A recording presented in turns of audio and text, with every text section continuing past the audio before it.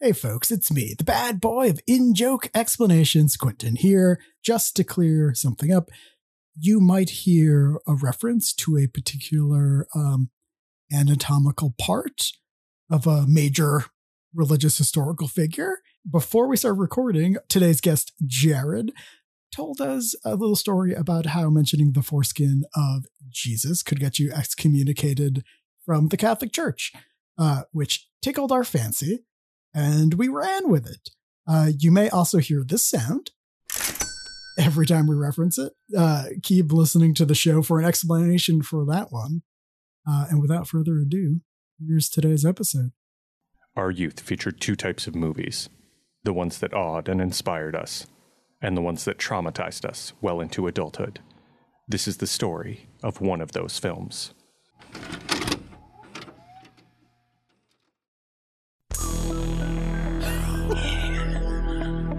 Regulators. We regulate any stealing of his property. We're damn good, too. But you can't be any geek off the street. Gotta be handy with the steel, if you know what I mean. Earn your keep. Regulators! Mount up! Welcome, everyone, to Clamshell Case Files, the podcast where we take a look back at the movies that scarred and inspired Warren G. And Nate Dogg, I guess. I'm the bad boy of the Regulators, Quentin. With me, as always, Doc Girl Friday, Bridget. Hello. And Lincoln County's sweetheart, Matt. I have a confession to make because Bridget made the request for that opening sound clip, and I think it came in late at night or something like that. I don't know. I made a note, and I was like, she wants some Kenny G thing from this Western movie. I don't even know what she's talking about, but okay. Wow. Yeah, I'm dumb. I'm not aware of this What Warren helped you G. get to the right thing, though? Because I just Googled it after a while, because I was like, I was watching the movie and I was like, I'm not hearing any Kenny G. Was that like the opening theme during that weird intro? I don't think What I've is she ever heard talking any about? Kenny G. Like, you don't even know what that... Do I don't you even know. do you remember when we literally talked about Regulators being used as a sample in that Warren G know. song last time we recorded, Matt? No, Yeah. Oh my God, Matt doesn't remember anything. That's true. no, I do not. But That's why he there's Post-its does- all over my apartment. He does remember our guest, Jared Staples, who we haven't introduced yet, who's sitting patiently, quietly, and I felt bad. I want to get him in on this. Famous outlaw from the West. I've ridden into this podcast to set things straight. Yeah, no, Kenny G it's that like boo-doo-doo, boo-doo-doo, doo-doo. Oh my God, Yeah, no. sexy time Yeah. music. Yeah, they'd fall asleep on horseback. the chases would be much less exciting if it was Kenny G, but it would be a very relaxing movie. Matt, if Quentin I ever should do a ask new you cut. to get Kenny G in a really excited way, then I'm not me. I have been kidnapped and replaced with somebody else. Kenny G. Okay, so wait, this is good to know. So this is like our code word. Is it code So word? So yeah, now anytime in the future you ask for Kenny G, I will know I need to jump into action, Mhm. bust out my superhero Western skills, Yes. ride in like Billy the Kid, and probably shoot my own foot. Yes. You'd probably still look more believable than Emilio Estevez with a gun. Oh, Man, 'Cause I it's probably look closer to a Emilio. teenager. Oh, yes. Say it, Quentin, say it. Wait, what? What is this month? Oh, right. Emilio. I forgot. It's Emilio. It's the dumbest idea we've ever had. High five, you guys. I love it. I love it so much. Both films this month will star Oh, Three. 3 films. 3 films. Wait, what's the third film? I forgot already. Oh, my. Quack. Oh, Quack. Matt doesn't remember Quack. anything. Come Quack. on. Hey, look, I've got a lot on my mind. And that Like is Emilio. Emilio.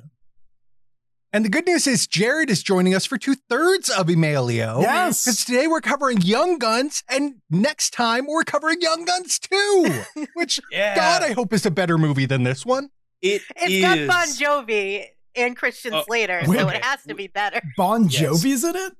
Oh no, No. His voice Dead or is though. alive.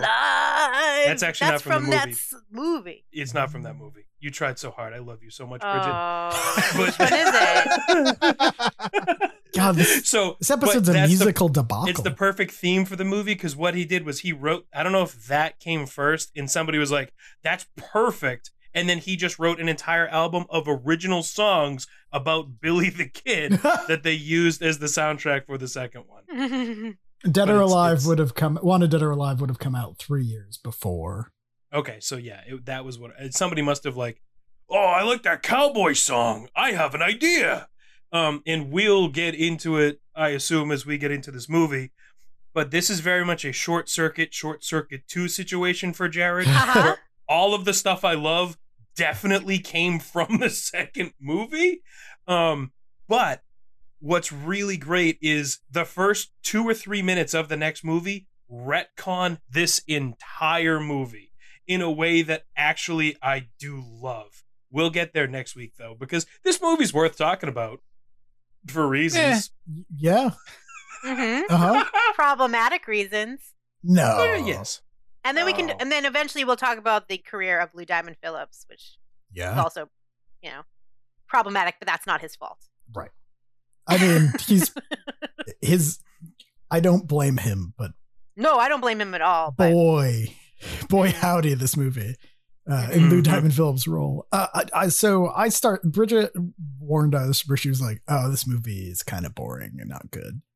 And I was like, oh no. But then the opening 2 minutes happened and I was fucking in, where you have it's so bad. it's so bad and so amazing, where everybody walks up to the camera on some ridge and then we just have close-ups of them unmasking, which would feel so old westy, but I'm just like, well, of course they're pulling down their mask.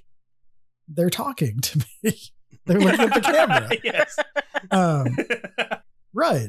But then, and it's in this weird grainy post-processed, I don't even know what you would call that style.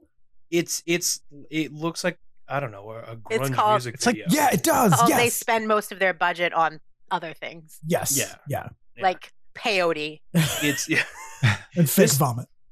the opening of this movie felt like a low quality music video mixed with a 1980s serialized TV show that this was just one episode of. Yeah. Yes. It nothing about this felt like a movie. I was watching it and I'm like, I remember this feeling like a movie. And then it's like, yeah. wait, when is the part coming where X happens? And it's like, Mhm. oh, in the sequel is what happened repeatedly throughout this movie for me. That was the same for me too. I was like, I definitely didn't like this one as much as apparently the second one. I was like, where's Christian Slater? He's not here. He's not here. No, but Jack Palance and fucking Terrence Stamp are. Stamp. Yep. When Terrence Stamp showed up, I was just like, wait, what? And then when Jack Palance just starts cackling on screen. So, Terrence Stamp, heartthrob of the British crown, Mhm. is beautiful. What I love is the bizarre undertones of Northern Irish / British issues that they just gloss over with Jack Palance as the least Irish Irishman to have ever lived on this planet. Yeah. Mhm. And he's just he's a straight up cowboy that at the end of it, it's such a caricature. He's like, you're going to get off my land, Harchachar.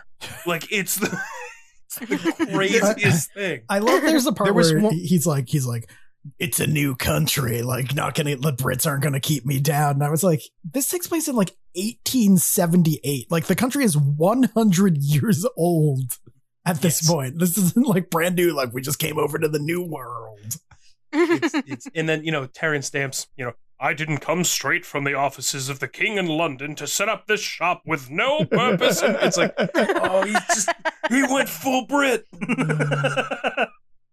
Sorry, go The ahead. character who Terrence Stamp is playing, who's a real person, Mhm. was 24 when he died.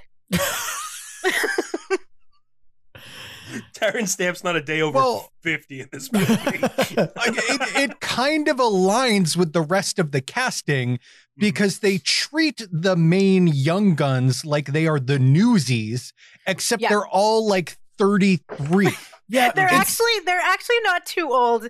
Like Kiefer's only 21 in it. He just looks old. Emilio's pretty young too, because like I looked. I think he's in his mid-20s. Yeah, when they are really young. They just old-looking people. Because I just watched Repo Man like a few weeks ago, and Emilio was like, it's like 4 or 5 years before this, and Emilio looks like a fucking baby in that because he's like 18 or something. What surprised me actually was I forgot when Charlie Sheen was a human, and like seeing him this young, I was like, oh my god.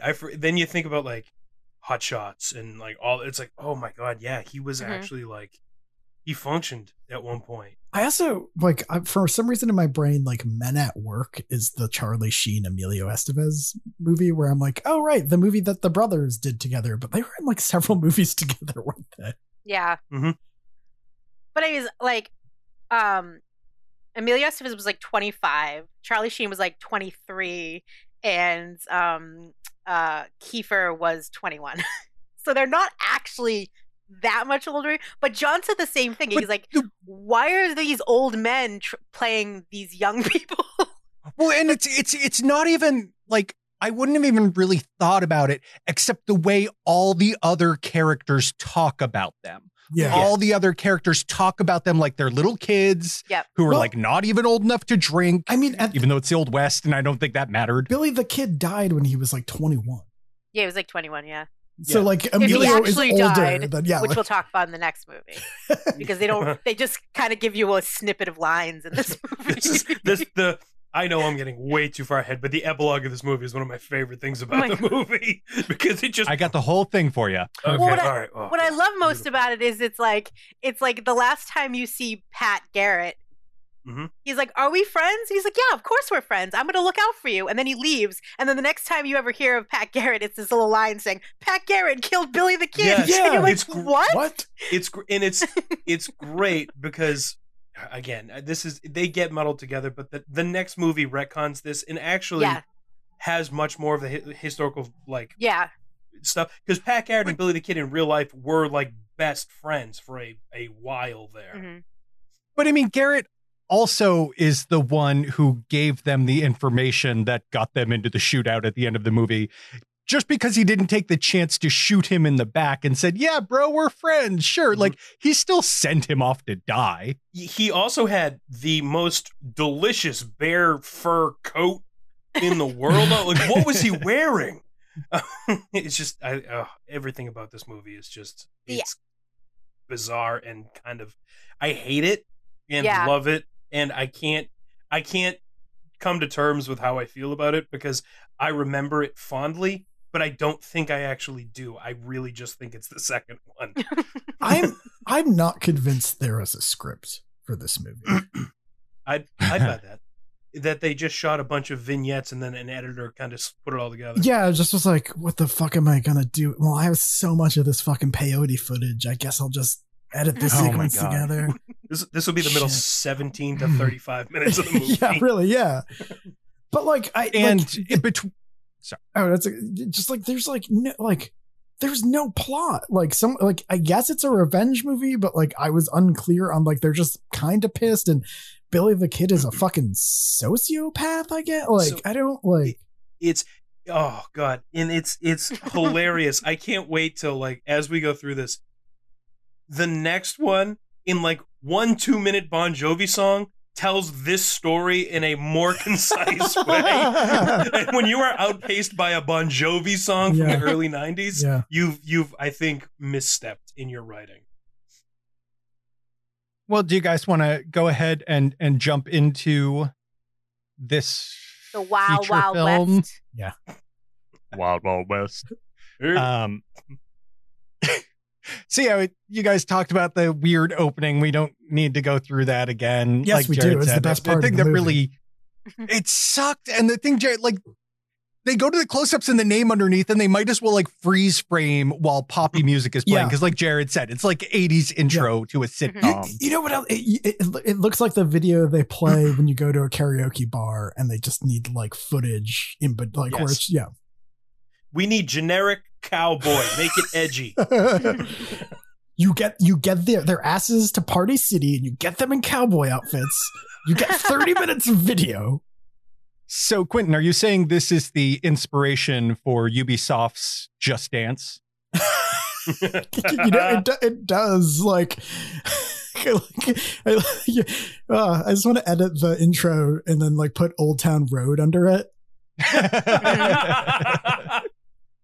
Actually, that'd be kind of fantastic. It would be fantastic. So after that intro, we head to a proper Old West town. Doc Holliday, played by Kiefer Sutherland. Oh, not Doc Holliday. Okay, so that was the thing that I was going to say right off the bat here. I got next to no names from this film. So he's Doc Kiefer in my notes. And I'm going to go ahead and throw it out there right now. Terrence Stamp is just dad in all my notes because he runs an orphanage house for 33-year-old men. Yeah. In a review on IMDb for this movie, they were like, yeah, it's the story of Billy the Kid and Doc Hollywood. And I was like, oh yeah, Michael J. Fox, he's in this movie for sure. He was in a Western, Back to the Future 3. Yeah. So Doc Not Holiday talks about his talks about booze with his adoptive father. But a separate chase is going to break out. And we're going to see Emilio Estevez scampering away. They don't really know what it's about, but they still ride up with a carriage and find him hiding and are like, get in the car. And he's like, okay. And then they just ride calmly away. So we see Emilio escape from Jack Palance. Don't know what's going on, but they're just adopting him because, again, it's an orphanage. Let's go to that orphanage and hop right in with the positivity in this film. Want to play games, pendejo? You're a red-ass Mexican greaser. You do it with your horse. Mexican greaser! Come here, you little white chicken. Greaser! Greaser, come on, greaser, cut me then! Hey, knock it off! Behind the horse. Knock it off! Instead, hey! Cut me then, Mexican! Cut me then, Mexican! Come on. Hey, knock it off! You know better, shot in. Navajo! Enough! And then they're told to go clean up for supper, and that does a fair amount of tone setup for this film. I had to look it up because I was like, this movie seems confused. Is Chavez Mexican or is he Native American? And he wasn't Native American at all. He was just Mexican. Right. Yeah. And I was like, oh, okay. But in the movie, he's definitely supposed to be Navajo. Right. Yeah. But in real life. In the movie, he calls himself Mexican Indian, like it's hyphenated. Right. But in real life, Chavez is just a Mexican American. Yeah. Yeah. That's okay. Yeah. All right. Great. Well, this guy's Filipino, so he should probably play a Mexican and a Native American. He only plays Native American and Mexicans. Like, I went through his whole IMDb, and it's like 90% Hispanic or Native American. So characters. I was watching this and I was like, Lou Diamond Phillips is Filipino, right? And looked it up, and then I was like, wait, he played Richie fucking Valens too. Yeah. Yeah. Mm-hmm. It's fucked up. Discerning American audiences demanded it. So also, the very mouthy man in that last clip, I would like to point out, I'm pretty sure that is the man who's named Dirty Steven. That's like the guy in the frat that no one wants to talk to. Like, this is Chad and Julian, and oh, that's Dirty Steven back there. Well, I mean, to be fair, he looks like Pigpen. Like, he constantly has a quarter-inch of dirt on his face. So at one point in a few scenes, Emilio Estevez is literally like rolling around in pig shit and is 5 times cleaner than this man. So yeah, speaking of, Emilio is playing Billy the Kid. They give him a job feeding pigs that he's really bad at. The other cowboys are all showing off their skills, such as knife throwing. That's going to be super important, and lassoing also going to be very important in the plot of this film. Mhm. And then let's hear a little bit more of that opening sound clip, but without music and a little more context. We work for Mr. Tunstall as regulators. We regulate any stealing of his property. We're damn good, too. Mr. Tunstall's got a soft spot for runaways, derelicts, vagrant types. But you can't be any geek off the street. Gotta be handy with the steel, if you know what I mean. Earn your keep. Go on, get! Not that I'm a pistolier or a knifesmith like that greaser Chavez over there. I'm a pugilist. But then I ain't expecting you to know the explanation of that word. Hog boy! Shit, you don't even know why I'm here. Sure I do. You're a runaway, derelict, scud-bottom vagrant, ain't you, like the rest of us? Footpad maybe, petty thief, rob a bank, kill somebody. Kill somebody. Oh, that's right, Billy the Kid's going to have his swagger now because they know that he killed somebody. So they're going to go to dinner and discuss some history, and Dad is going to make sure they're all using proper table manners. And then they laugh at Emilio because he has a way with hogs, and they're like, and Dad is not very pleased. So they're like, oh, we're just hacking on him. And then they asked Billy why he killed a man, and he said, because they were hacking on me. And then after dinner, it's time for reading lessons. Hooray! Did anybody else refer to this whole situation as Terrence Stamp's Home for Wayward Boys? Yes. Yeah. I almost made that exact joke earlier. Literal had the exact wording in my brain. But they are all sitting around. He's like, read the journal. Yeah. If you divorce it from what it actually is, in theory, like, all right, somebody giving kids that aren't educated and, will just be sort of turned to street crime or whatever, a chance to learn to read and write and have jobs and like work a farm and whatever. It's like, oh yeah, that's actually good. But the way they portray it is so, I don't know. It's like the Old West, early 90s, late 80s version of a Victorian drama in some way. It's so weird. He's also like, Terrence Stamp is like the Old West Nick Fury. Yes. Right. He's like assembled Let me this bring you team all of together. regulators. Yeah. So you can fight the Murphy clan for me. We can't stop you, but we can regulate you. Regulators! Down up. So he's sitting in his rocking chair, teaching the boys how to read. Billy the Kid doesn't want to read, but Dad's like, you're not allowed to be an idiot if you want to stay here, so read. And of course, Billy the Kid is going to take the paper or magazine or whatever it was and read it perfectly because he already learned how, and people are impressed or whatever. I don't even know. The next day, Jack Palance is going to arrive with a bunch of law boy looking fools, and Also, we're going to get our first. I just want to say Jack Palance is like the person who knows what movie he's in this movie. Like, he is just fucking chewing scenery and cackling like a fucking like mustache twirling villain about to tie a woman to railroad tracks. And it's so good. It's pure delicious ham. Everyone else is so fucking serious. Like, they want to be so cool. And Jack Palance is like, I don't give a fuck. I'm 3 years away from my Oscar. Jack Palance is a piece of rawhide at this point in real life. Yes. So like, he's been in so many westerns and burned by the sun. So now it's like he's impervious to it. That he knows is like he probably walked on set the first day. He was like, this ain't a real cowboy movie. I'm gonna have some fun. Have you seen his Oscar acceptance speech? Because he won for Curly for City Slickers, like best supporting actor. And he gets up there and like everyone's cheering because he had the first Oscar. And I think Billy Crystal was hosting, and obviously he was in City Slickers. And the first thing he says into the microphone accepting his award was, Billy Crystal, I crap bigger than him. And then he does one-armed push-ups while Whoopi Goldberg is just like cackling. It's so good. Goodness, that's art. It is amazing. That man is amazing. Sheriff Brady, Mr. Murphy is going to continue coming to you claiming I've taken his property until I'm pronounced a thief and shaken out of Lincoln. I've never touched his property. I have no cause. Well, the belted Earl has spoken.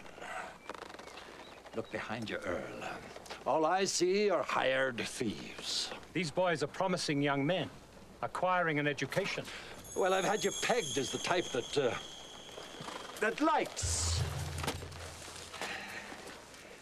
educating young boys, Englishmen.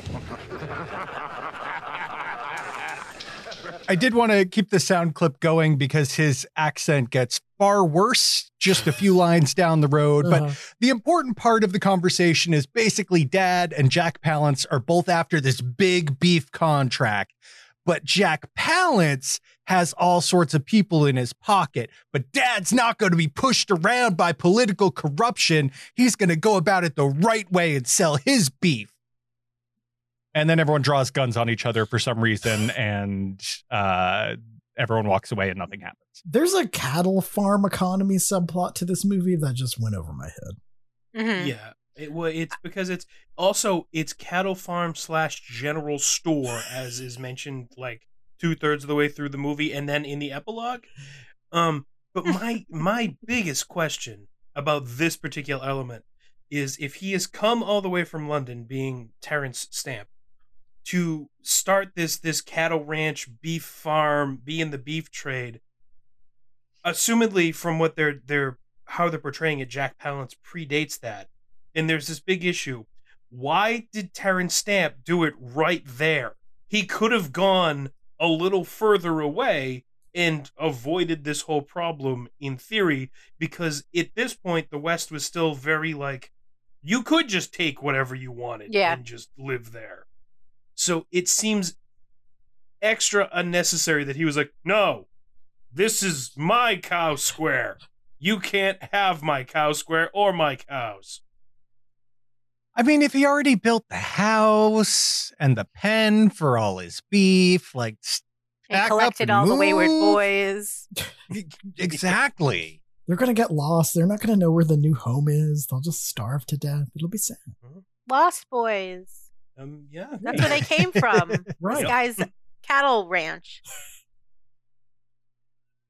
There is one guy on Palance's crew. By the way, Palance is Murphy, which will come up in some audio clips, but I'm just going to keep calling him Palance. There is one guy in his crew during this scene who looks a lot like Shmi in Hook. So I do think the Lost Boys bit is very fitting to this movie.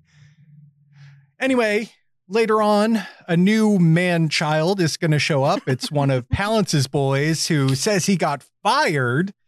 And Dad's not going to ask a lot of questions. He's going to tell him to cut up over there and that he can go ahead and stay in the home. And that's certainly not going to come up again later in this movie. Why is everybody in this movie dumb except for Billy the Kid? Well, here's narrative needed it. Fair. I mean, also, we'll get to that scene, and I'm not entirely sure Billy was right. Like, it was never conclusive. Billy's crazy. Yeah. He's a sociopath for sure. In this movie, at least. Yeah. Well, I know. yeah. Like compare and contrast to Billy the Kid and Bill and Ted, who was like a cowboy and murderer, but also like a gentleman and like clearly like well-spoken and smart. Which is apparently how history generally remembers him. Right. So Emilio Estevez, and I don't know enough about this to know if it was like direction or they were just like, yeah, just like be crazy and shoot people. Because it kind of seems like that's all anybody was told for this movie. Yeah, from all the like the critics' reviews and things about the movie, it seemed like just the writer and the director didn't put in any effort. Do you know what I mean? Like they were just like, okay, we have this basic script. Like there's one point when later on when Emilio Estevez is dictating a letter to be written to their lawyer or whatever the fuck it is. So they wanted it to the seem governor. Oh yeah, the governor. They wanted it to All right, seem Governor like Axtell. Yes, that's right. he wanted it to seem like he was actually dictating a letter, like ad-libbing it. So they never gave him the script and instead had cue cards in the back with what he was supposed to. like a middle school drama Yeah, production. or like They SNL. couldn't trust him to actually ad-lib his own letter. They were like, but it sounds like that's how a lot of this movie came about. Weird It's shit how like it- that. It's how it feels having just recently watched it. Yeah. And what's great is something like this scene with Terrence Stamp, where like he accepts this guy from the rival team in, knowing full well this could be a plant, it could be a traitor.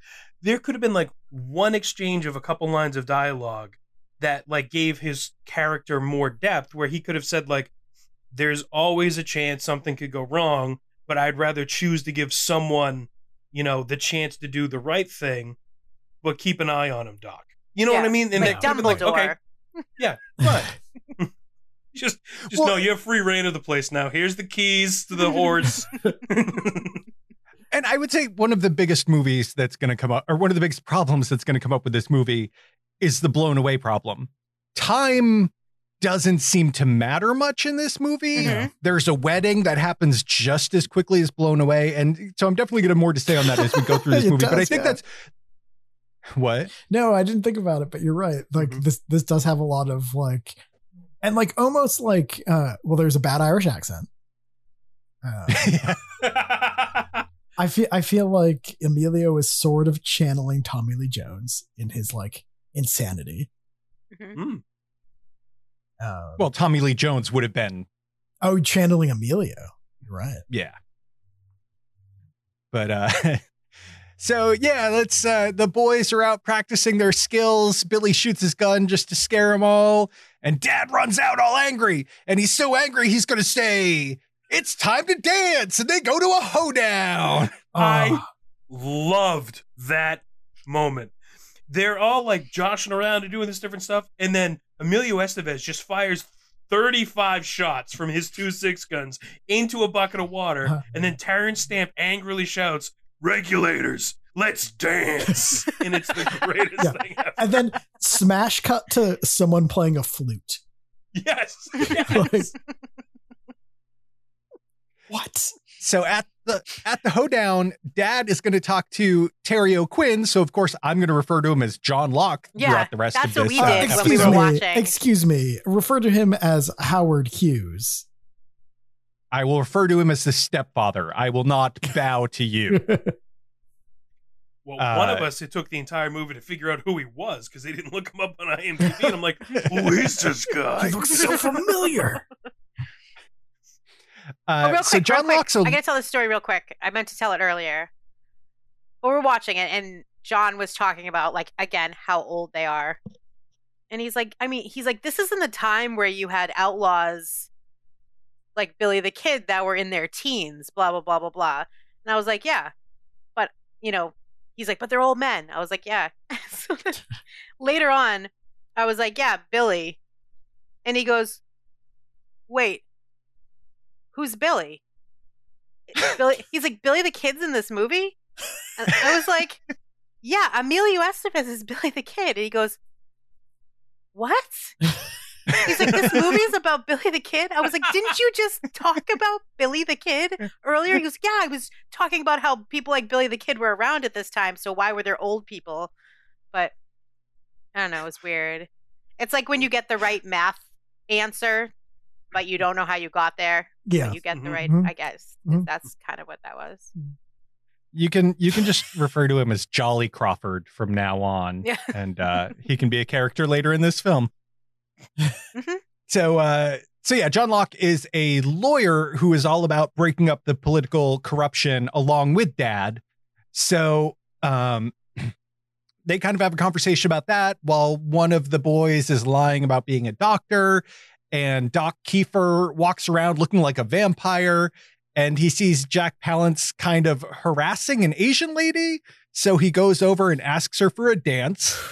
We're going to come back to them in a hot second, but first, Billy the Kid is going to meet Pat Garrett and is very starstruck. And as we know, Pat Garrett is going to be playing bigger roles in this movie. So that's the other thing with this movie. There are so many names they throw out. Like, I should know all these major Old West figures that I don't know. They definitely write this movie like we all have like great courses level knowledge of Billy the Kid. Well, do you know what I mean? So to be fair, like going back to the fucking Marvel like analogy, like there were so many fucking Westerns about Billy the Kid. Like throughout the like 60s, 70s, and 70s. And I feel like as a kid, I knew about Billy the Kid. Yeah. Because it was kind of like Jesse James. Right. Like you sort of knew about these people. Wyatt Earp. Yeah. Exactly, I still think they name drop. I still agree with Matt that they name drop like you're supposed to know who the fuck these people are. I think you guys are actually really onto something I had never considered. This came out it would have been straddling the gap where like, okay, flashy cowboy violence for the kids, but their parents who would have been watching all the older Westerns and stuff like that will put all these like fun Marvel Easter eggs in. Yeah. They'll be like, oh, Pat Garrett. Yeah. The kid doesn't care because he just wants to see some shooting. But I know that this is a deeper movie about the West. Or like me, who is going to be horny over all of these guys. And then my dad being like, oh yeah, Billy the Kid. And me caring. And then, Christian Slater, who's not in this movie, by the way.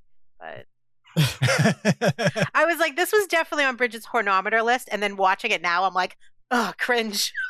Well, I feel like it's like Three Musketeers. Yes, and we have two of the Three Musketeers here. Yeah. Except this time, Kiefer's the poet. Yes. But when Charlie Sheen starts reading from the journal, he sounds just like his character from Three Musketeers, which made me think about how I laughed and died during that episode. You did. You became a ghost. I've seen it. I mean, we can all agree now as adults that the only sexy person in this movie is, in fact, Terrence Stamp, yes? Yeah. Yes. Yeah, unless you're into chewed pieces of leather, then... Yeah. It's not... Yeah. Or Dirty Stevens. Dirty Stevens, yeah. By the way, we didn't mention Dirty Steven played by Dermot Mulroney, who becomes like a heartthrob in like a decade, starring in like several Julia Roberts movies. My Best Friend's Wedding guy. Yes. They had to, do you think like Emilio and Charlie Sheen were like, he's too pretty, dirty him up. Can't outshine One more us. chewing tobacco in his lip. I want him unrecognizable. So Doc Kiefer is trying to impress his new lady friend with his poetry because he fancies himself a poet. Mm-hmm. He's his character from Flatliners. No, he's not.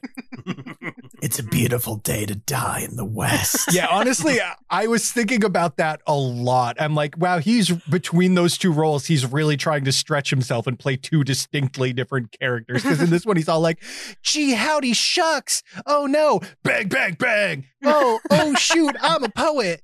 Have you guys seen Dark City? Yes. Like, no. At some point. Like, I never realized until we started watching these old Kiefer movies that I was like, wow, he's playing such a character in Dark City. But I was like, no, he does this like the same raspy voice in like every role he had in the late 80s, early 90s. But he also does it in real life just before he tackles a Christmas tree in a mall.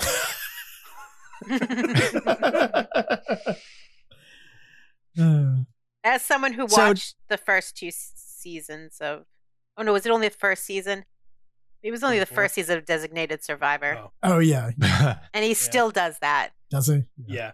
Yeah, I mean, like they fired the guy who played Solid Snake, David Hayter, and then hired Kiefer Sutherland to like do the like Metal Gear. For context, for people who are not into Metal Gear, David Hayter had been playing him for like 25 years or something like that, and then they fired Kiefer to come in for a game, and like he had less than 20 minutes worth of dialogue or something in that game. I never played it, but that's what I heard. One of his few lines was saying, "Do it," so your horse would poop. Kiefer just growling, "Do it," and your horse would poop. So speaking of horse poop, Jack Palance is going to come over and interrupt Doc Vampire's poetry game because... Lost Boys! Yeah. Doc Vampire's poetry game sounds like a weird party thing that would happen to high schoolers. It's the new hot thing from Fidget Creative. So you're eating worms, Billy. So he breaks up their dance and takes the young lady away, and that's when John Locke is going to come over and give a naive Kiefer a little more information on the story. How you doing? Someone break up your dance, Doc? Yeah, he's the girl's guardian. Guardian? That's a gentle euphemism. Why? He had a shirt ruined in a Silver City laundry. He took the Celestial Woman's daughter as payment. She's house entertainment, as I understand it. Come on. You can dance with Susan. It's safer. Yeah. So that gives you a real idea of the Jack Palance character in this movie. And while they're still at the hoedown, he's going to send one of his boys over to mess with Dad, but one of Dad's boys is going to step in, correct the dude's grammar, and then punch him in the face. I believe he pugilists him. Pugilist, he does. Yes. And then it's time for Happy New Year because it's apparently New Year. So they somehow managed to perform Auld Lang Syne with their guns. That came out of nowhere, right? Like that wasn't mentioned and I missed it. They just all screamed Happy New Year and started shooting their guns at an arbitrary moment in this movie. Well, it's like the 4th of July and Blown Away. It just pops up out of nowhere. Yeah, you're right. Yeah. 8 hours we later. really cracked this thing. So I one thing I didn't look up because I didn't look up a lot of actual facts was I was like, was Yen Sun the Chinese woman anybody? Like, was it? No. They she just didn't added. Exist. They just added this. Like, what they just added this uncomfortable. What the fuck? Shit. What the fuck? Romance, Bridget. I think you mean the word romance. No, she does not. I don't think she does. No. She is so disgusted by Kiefer Sutherland. He's like pushing in on her, and it's like also gross though because she's like, "This is awful and I hate this, but this is a better deal than Jack Palance." Yeah, which is heartbreaking. Yeah. Like I believed it could be a situation that existed. It's just that character in real life, Doc Shoster, whatever his name is, didn't marry some Asian girl that he stole from Murphy. No. Doc Shastacola. Yeah, Shastacola. What? Skurlock. Thank you. Skurlock. Like a I don't know, a dollar store version of Sherlock Holmes. Skurlock. And he's a dollar store Doc Holliday. Yeah. Yes. Yeah. Burned. So dawn's going to break and they're going to drunkenly ride home. I'm your Huckleberry. All the boys nice. Are going to get very excited to ride off and shoot wild turkeys while Dad just happily watches them do it. But out of nowhere, and keep in mind, this is the old Western Plains, somehow an entire posse manages to roll up on Dad and Bonnie and Clyde his ass while the kids are like 30 feet away. This made me so mad because like nothing makes sense camera angle wise in this shot. Like I had no understanding of like the geography of fucking anything in this scene. Yeah. And I was like, oh, wait, he just got killed. Like what, like why, what is happening? But Jack Palance does the Beau Bridges stand-up cross thing when he gets shot and killed. I'm going to connect this to so many movies, guys. He gets shot like 7 times close range with shotguns and pistols and then stands up and Jesus his way off onto the ground. Jack Palance is like, I'm not. Terrence Stamp. Terrence Stamp. Yeah, like, well, it's just because you're thinking of Jack Palance, whose skin looks like the foreskin of Christ. Oh man, and that was all in the pre-show, Quentin. So people are going to be real weirded out by what you just said. I'm gonna have to. I realized I'm gonna have to cut that out. Don't cut it out. Okay. Yeah, no, just leave like it in. We didn't cut out Jesus's skin.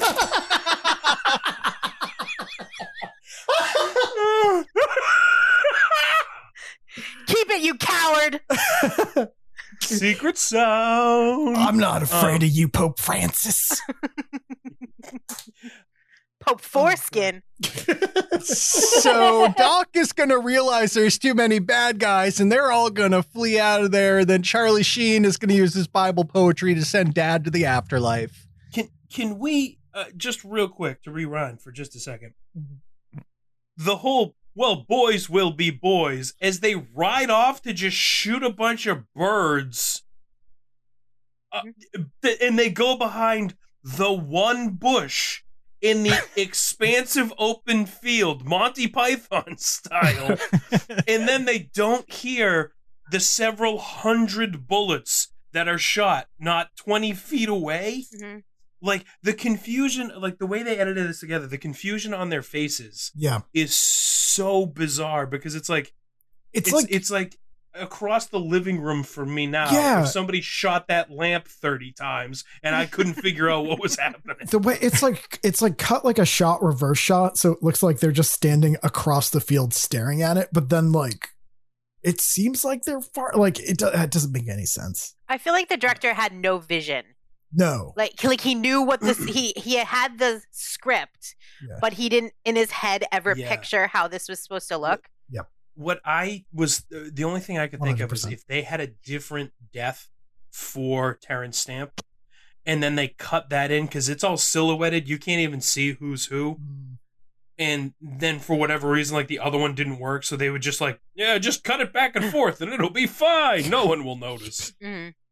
We noticed. No one So will Lawyer notice, John just Lo- takes a swig out of his fucking flask. So Lawyer John Locke wants to push for justice, and he asks for the young guns to be deputized so they can serve that justice. And that's just how things work in the Old West. So their first target is they roll up on this shack-looking thing, and the dude is It's an supposedly outhouse. in there with the lady. But no, that's that's the not thing. an I thought it was a bar, like a No, like a well, so saloon. that's the thing. It's like they roll up on this very tiny shack that is also the local bar / gambling establishment / barber shop / brothel that they fit into a place smaller than my Boston apartment. It's a TARDIS. It's like 20 times bigger on the inside than it is on the outside. It's from the outside. It is truly a one-room serial killer shack, like in the Old West. And then they walk in, and it's like almost like the crappier version of the Gem Saloon from Deadwood. It's just very not spatially coherent. Yeah. They like magically go from like Span's Movie Ranch, where they just have this building, to like the inside of like Pinewood Studios or something. Yeah. Actually, the more we're talking about this, Quentin, I think, was it you who said it maybe at the top of the show? I do think when we're talking, like, it is just a bunch of vignettes that they just edited together. Yeah. And they would just, because there's no coherence. There's no coherence. The more you really dig into it, it just doesn't match up. I disagree with you guys. I think it's a bad story, but I followed the plot through the whole thing. No. I mean, like, visually, the way it's constructed, the narrative. Like, it feels like they're like, oh, yeah, we have this scene inside a place where Billy's looking for somebody. And then we have the shot that's establishing outside a place. Those two places don't look anything alike. It's fine. Just edit it together. We'll just They'll we'll string a understand. story together. Yeah. And like the story's like, someone died, they get deputized, and then they murder a bunch of criminals they're supposed to not murder. Yeah. Yeah, exactly. They do it the wrong way, and so then justice comes for them. I don't think it's a good plot. I think it had a plot that I Does could follow justice through the whole come for thing. them? Well, no. It attempts to. Also, the movie seems to be on their side, which is very confusing. Well, and I think that's the issue. It gives emotional weight to the young guns, except it does nothing to win you over to sympathize with. It's not like... yes. Right. It's not like... And again, the sequel retcons this a lot. Mm-hmm. The sequel will talk about how, like, Billy the Kid kills a lot of people, but he never draws his gun first type of thing. Like, It's really different. Yeah. Oh, that's so hilarious. let's just plays walk through the perfectly into scene the real scene. quick, because yeah, exactly. So they send in Billy the Kid, and his instructions are to serve a warrant, and they're supposed to bring this guy in. And the idea that John Locke will say a little later in the movie is there are 11 guys they're supposed to round up alive, and that is going to uncover this criminal ring that they've basically been using to keep everyone else out of this beef game that everyone wants a hand in. So they send in Billy. Please stop talking about Jesus' foreskin.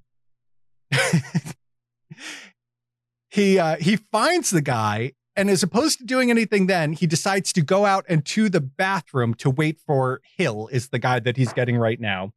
So Hill, because he heard Hill saying, hey, we need to go to the bathroom before he could go have sex with a prostitute.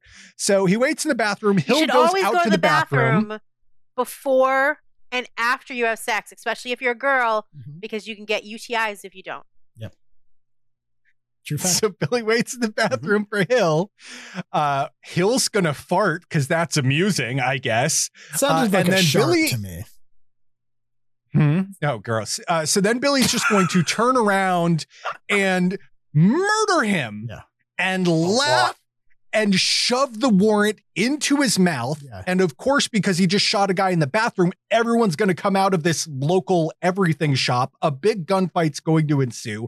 The young guns are going to win, but Sheen is going to yell at Billy that he's the law and he shouldn't have done that. But that's to your point, Jared. Like, I think that is this entire movie is going to be a bunch of these scenes.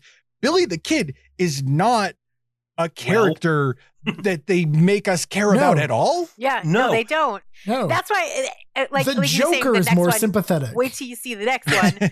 But like, a big part of the Billy the Kid mythos, and they mention it briefly at the end of this, and you get it more in the second movie. But is that how the cowardly way that Garrett shoots Billy the Kid?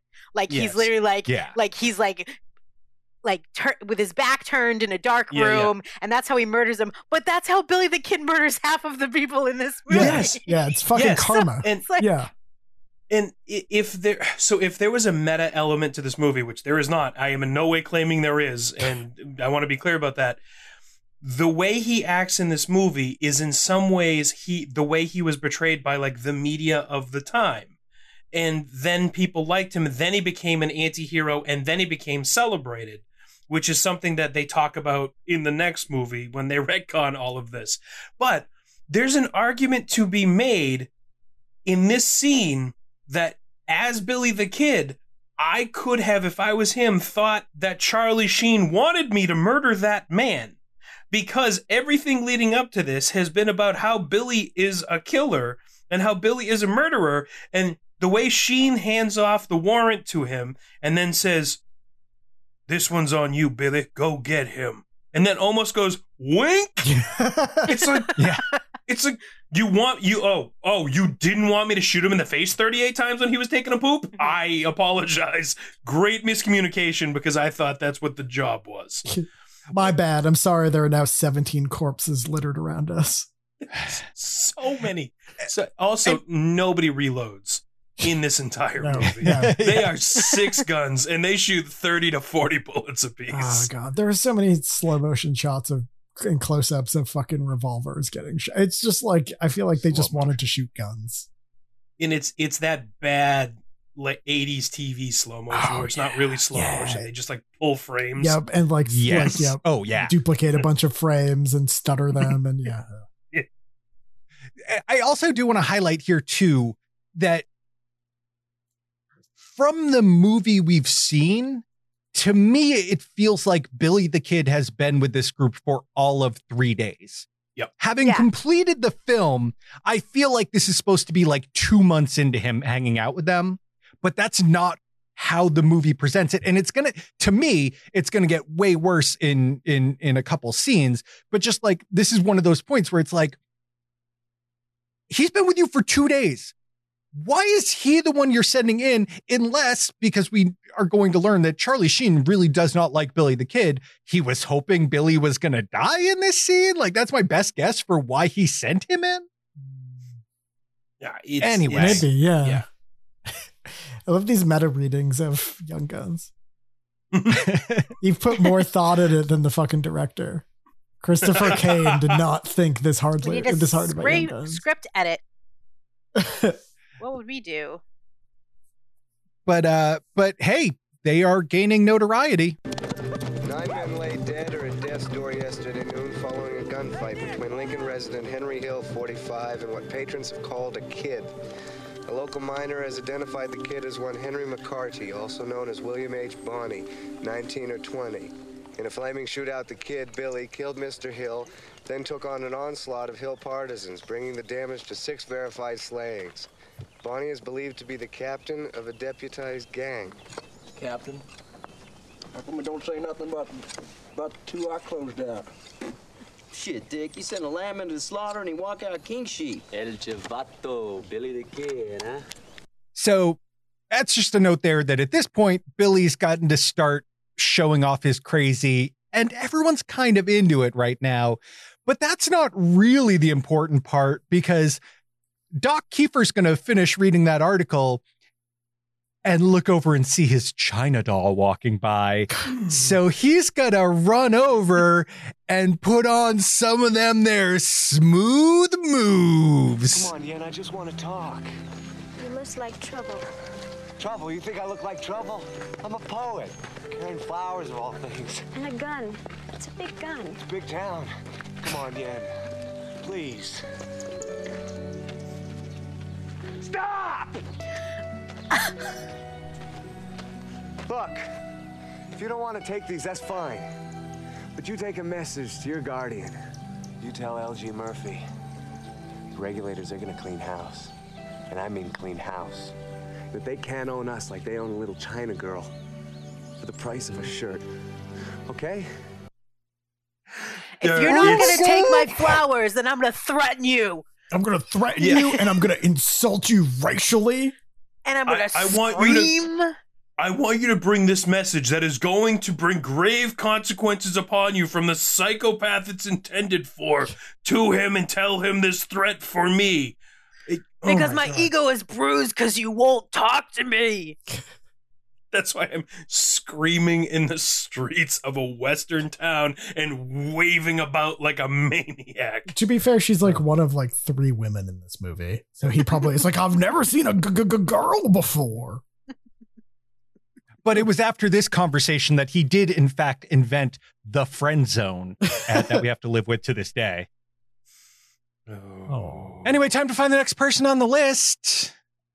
Some man finds horse poop and picks it up to take a look at it, but then the Young Guns jump out of nowhere to arrest him. So they argue about what to do, because Billy wants to just kill them right there. And Charlie Sheen is like, no, we are the law. We need to take them in for justice. And that new guy who we met a little while ago, who Dad's like, yeah, go caught up and everything. He's like, hey, wait, while we're taking them in, let's not take this really obvious path that we should take. Let's take this other path, because Jack Palance will be waiting for us. And Billy thinks he sees something. I saw that. What? What'd you see? What'd you see? He knows what I just saw. What you talking about? Where's the ambush, McCloskey? In Lincoln? You're trying to steer us away from Capitan because you know your men, Murphy's men, are waiting to jump us in Lincoln. Billy, what are you talking about? McCloskey's with us. He's a regulator. Yeah, but he used to ride with Murphy. That's what I'm talking about. That was a long time ago. He's a spy! He's been It's with like us. 10 hours We made a ago. pact, right, McCloskey? Right. Jesus, Billy. Yeah, no, exactly, Bridget, to the time problems of this movie. But the new guy is going to offer his hand. So Billy's going to make like he's going to go to shake it, and then murders him twice, once with a bullet to the brain and then a bullet to the heart. I will say, Billy has a heck of a shot in this movie. He murders so many people right between the eyes. Yeah, like he's really like from Dead varying or distances. alive. Also, Mostly dead. I love that. Steel horse I ride. I love that he shoots him in the head and then like cackles for a while, and the guy is still standing upright somehow long enough for him to like shoot him in the chest. Which it completely, I know there was squibs, so it had to be planned, but it felt like he didn't take the stage direction of falling down after the headshot. So like Emilio Estevez had to improvise and shoot him again, like, and now he is dead. He's like a kid who doesn't want to, like, he's just like, no, you didn't kill me. Yeah. No, I have bulletproof armor under my coat. My skull is thick. So yeah, at this point, like, then all the guys they were trying to arrest try to run off. Yeah, that was rough. Wow. Fuck off, Bridget. So rude. That settled in like a dead or alive. Regulators. I think Bridget's the new bad boy. Yeah. She's the fucking Billy the Kid of words. She's just like murdering my precious sense of self. Bridget the Kid. So yeah, they murder everyone that they were trying to arrest. Doc Kiefer has the blood of the new guy all over his face. And then that's a little Billy the Kid. You are Billy the Kid. You're just like giggling about you.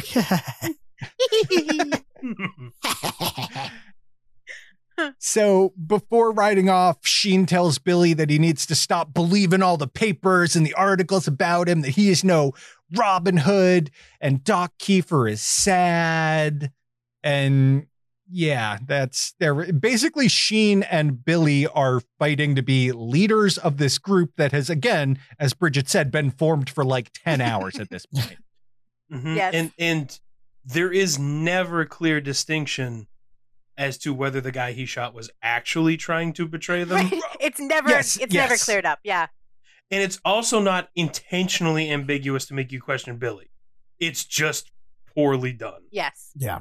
Hey, let's have Kiefer read some more newspaper. Advices from Lincoln said the young lad of lightning rapidity, iron nerve, and marvelous skill apparently single-handedly took down Morton and Baker of the Murphy-Dolan faction, including a miraculous shot of 50 yards. There's a picture here. It says Billy the Kid, but it ain't Billy. See that? Well, that's me.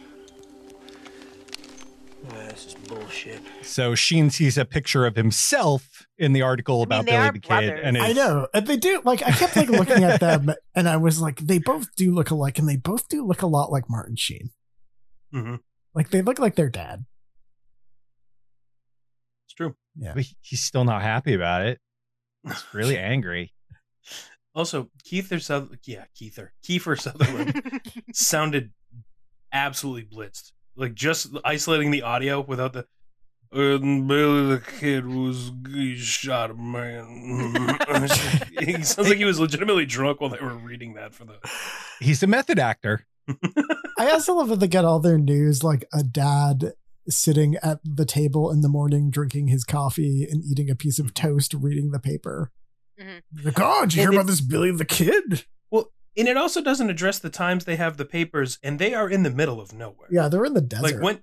Right, where did they get the paper? Yeah. At what point did they go into the town to get that last paper? They were the only thing in frame there is like a rock and a cactus. They cut out the shot of the paper boy walking the frame and throwing a paper at the and rock. Why is there 2 editions in 10 hours?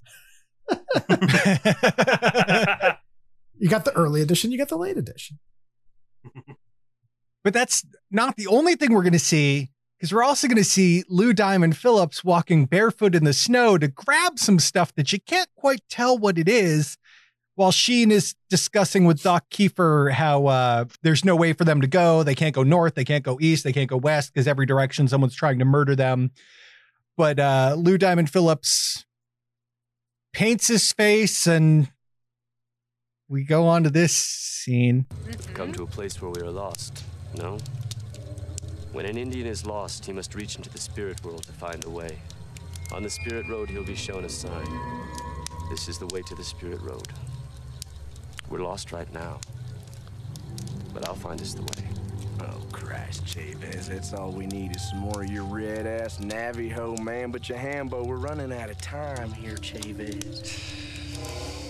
But they all drink from the cup of peyote anyway, and they all take a trip, which the trip is going to involve about 26 minutes of them talking in lowered voices. Now, it's not like the scene is in slow motion. They've just taken the audio and like dropped it down a few notes. Kiefer is just standing there going on about, I believe he says his Asian Rose or something along those lines, because something that's about how he talks about butterfly. her. Yeah, he has to catch his beautiful butterfly. Jim Morrison believe did the it's- same thing. Out in the desert, a bunch of peyote and talked weird. Yeah, that's true. I believe it's Pigpen who just keeps randomly firing his gun in all sorts of different Yeah, and, directions. like falling in and out that of a kid- cave. That kid made me laugh. Like whatever, Charlie, is that his name? He's Yeah. like adorable this whole movie. No, was that Charlie? I didn't think that one was No. Charlie. It was, Yeah. it was that one. Dirty, That one was Pigpen. is Dirty Okay, it was Steven. Pigpen, Yeah. okay. Is he trying to shoot a rabbit or something? He keeps talking about something that he's seeing like in that cave, but it's never clear what he's talking. I mean, because it's probably nothing. He's probably seeing things that aren't there. Because they were actually But, on peyote. No, I don't know if they were. I bet they were. I mean, Charlie That'd Sheen's be a hell of a involved. day of filming. It would. So I I was can gonna only say, assume. it would surprise me exactly 0% to find out that that was true. But then the scene gets real good because while they're all still tripping balls, they're going to ride through an indigenous village and shout at all the people watching them pass that they can't murder them because they're in the spirit world right now. While all these indigenous people are just looking at them like, oh, okay, I love friend, the way they just were whatever. like, these fucking idiots. Do you know what I mean? Like, I loved that. But also in the scene, Kiefer is covered up because it's not Kiefer, it's a stand-in because Kiefer's kid had just been born, so he was offset. So that's why he was covered. Just a little fun fact for you. What? If only they could have cut any of these 28 minutes of movie. Well, and right. I mean, here's the other fun fact on that, Bridget. They have this whole part where they go through the indigenous village, and it matters not. It doesn't There's matter at no all. reason for them to do it. It doesn't There's no impact on the rest of this film. The guy who's leading them isn't even indigenous. Yes, it's not like they meet someone who's like, oh, I know of an overgrown path most people have forgotten about. It's not like they are led somewhere and are taught something, or they find out something about the bad guy that helps them get a leg. Nothing. You could cut 38 minutes out of this, and what you'll be left with is exactly an hour-long episode of a TV show. Well, and later in the movie, Lou Diamond Phillips is going to say that he took them on that journey to look at the path, and when he looked at the path, he saw blood. What we saw from this scene was him like standing on top of a rock doing Tai Chi or something like that, and absolutely nothing about this path of blood of which he refers to. Yeah. It would have been great if he just got all of them very high and then just took everything.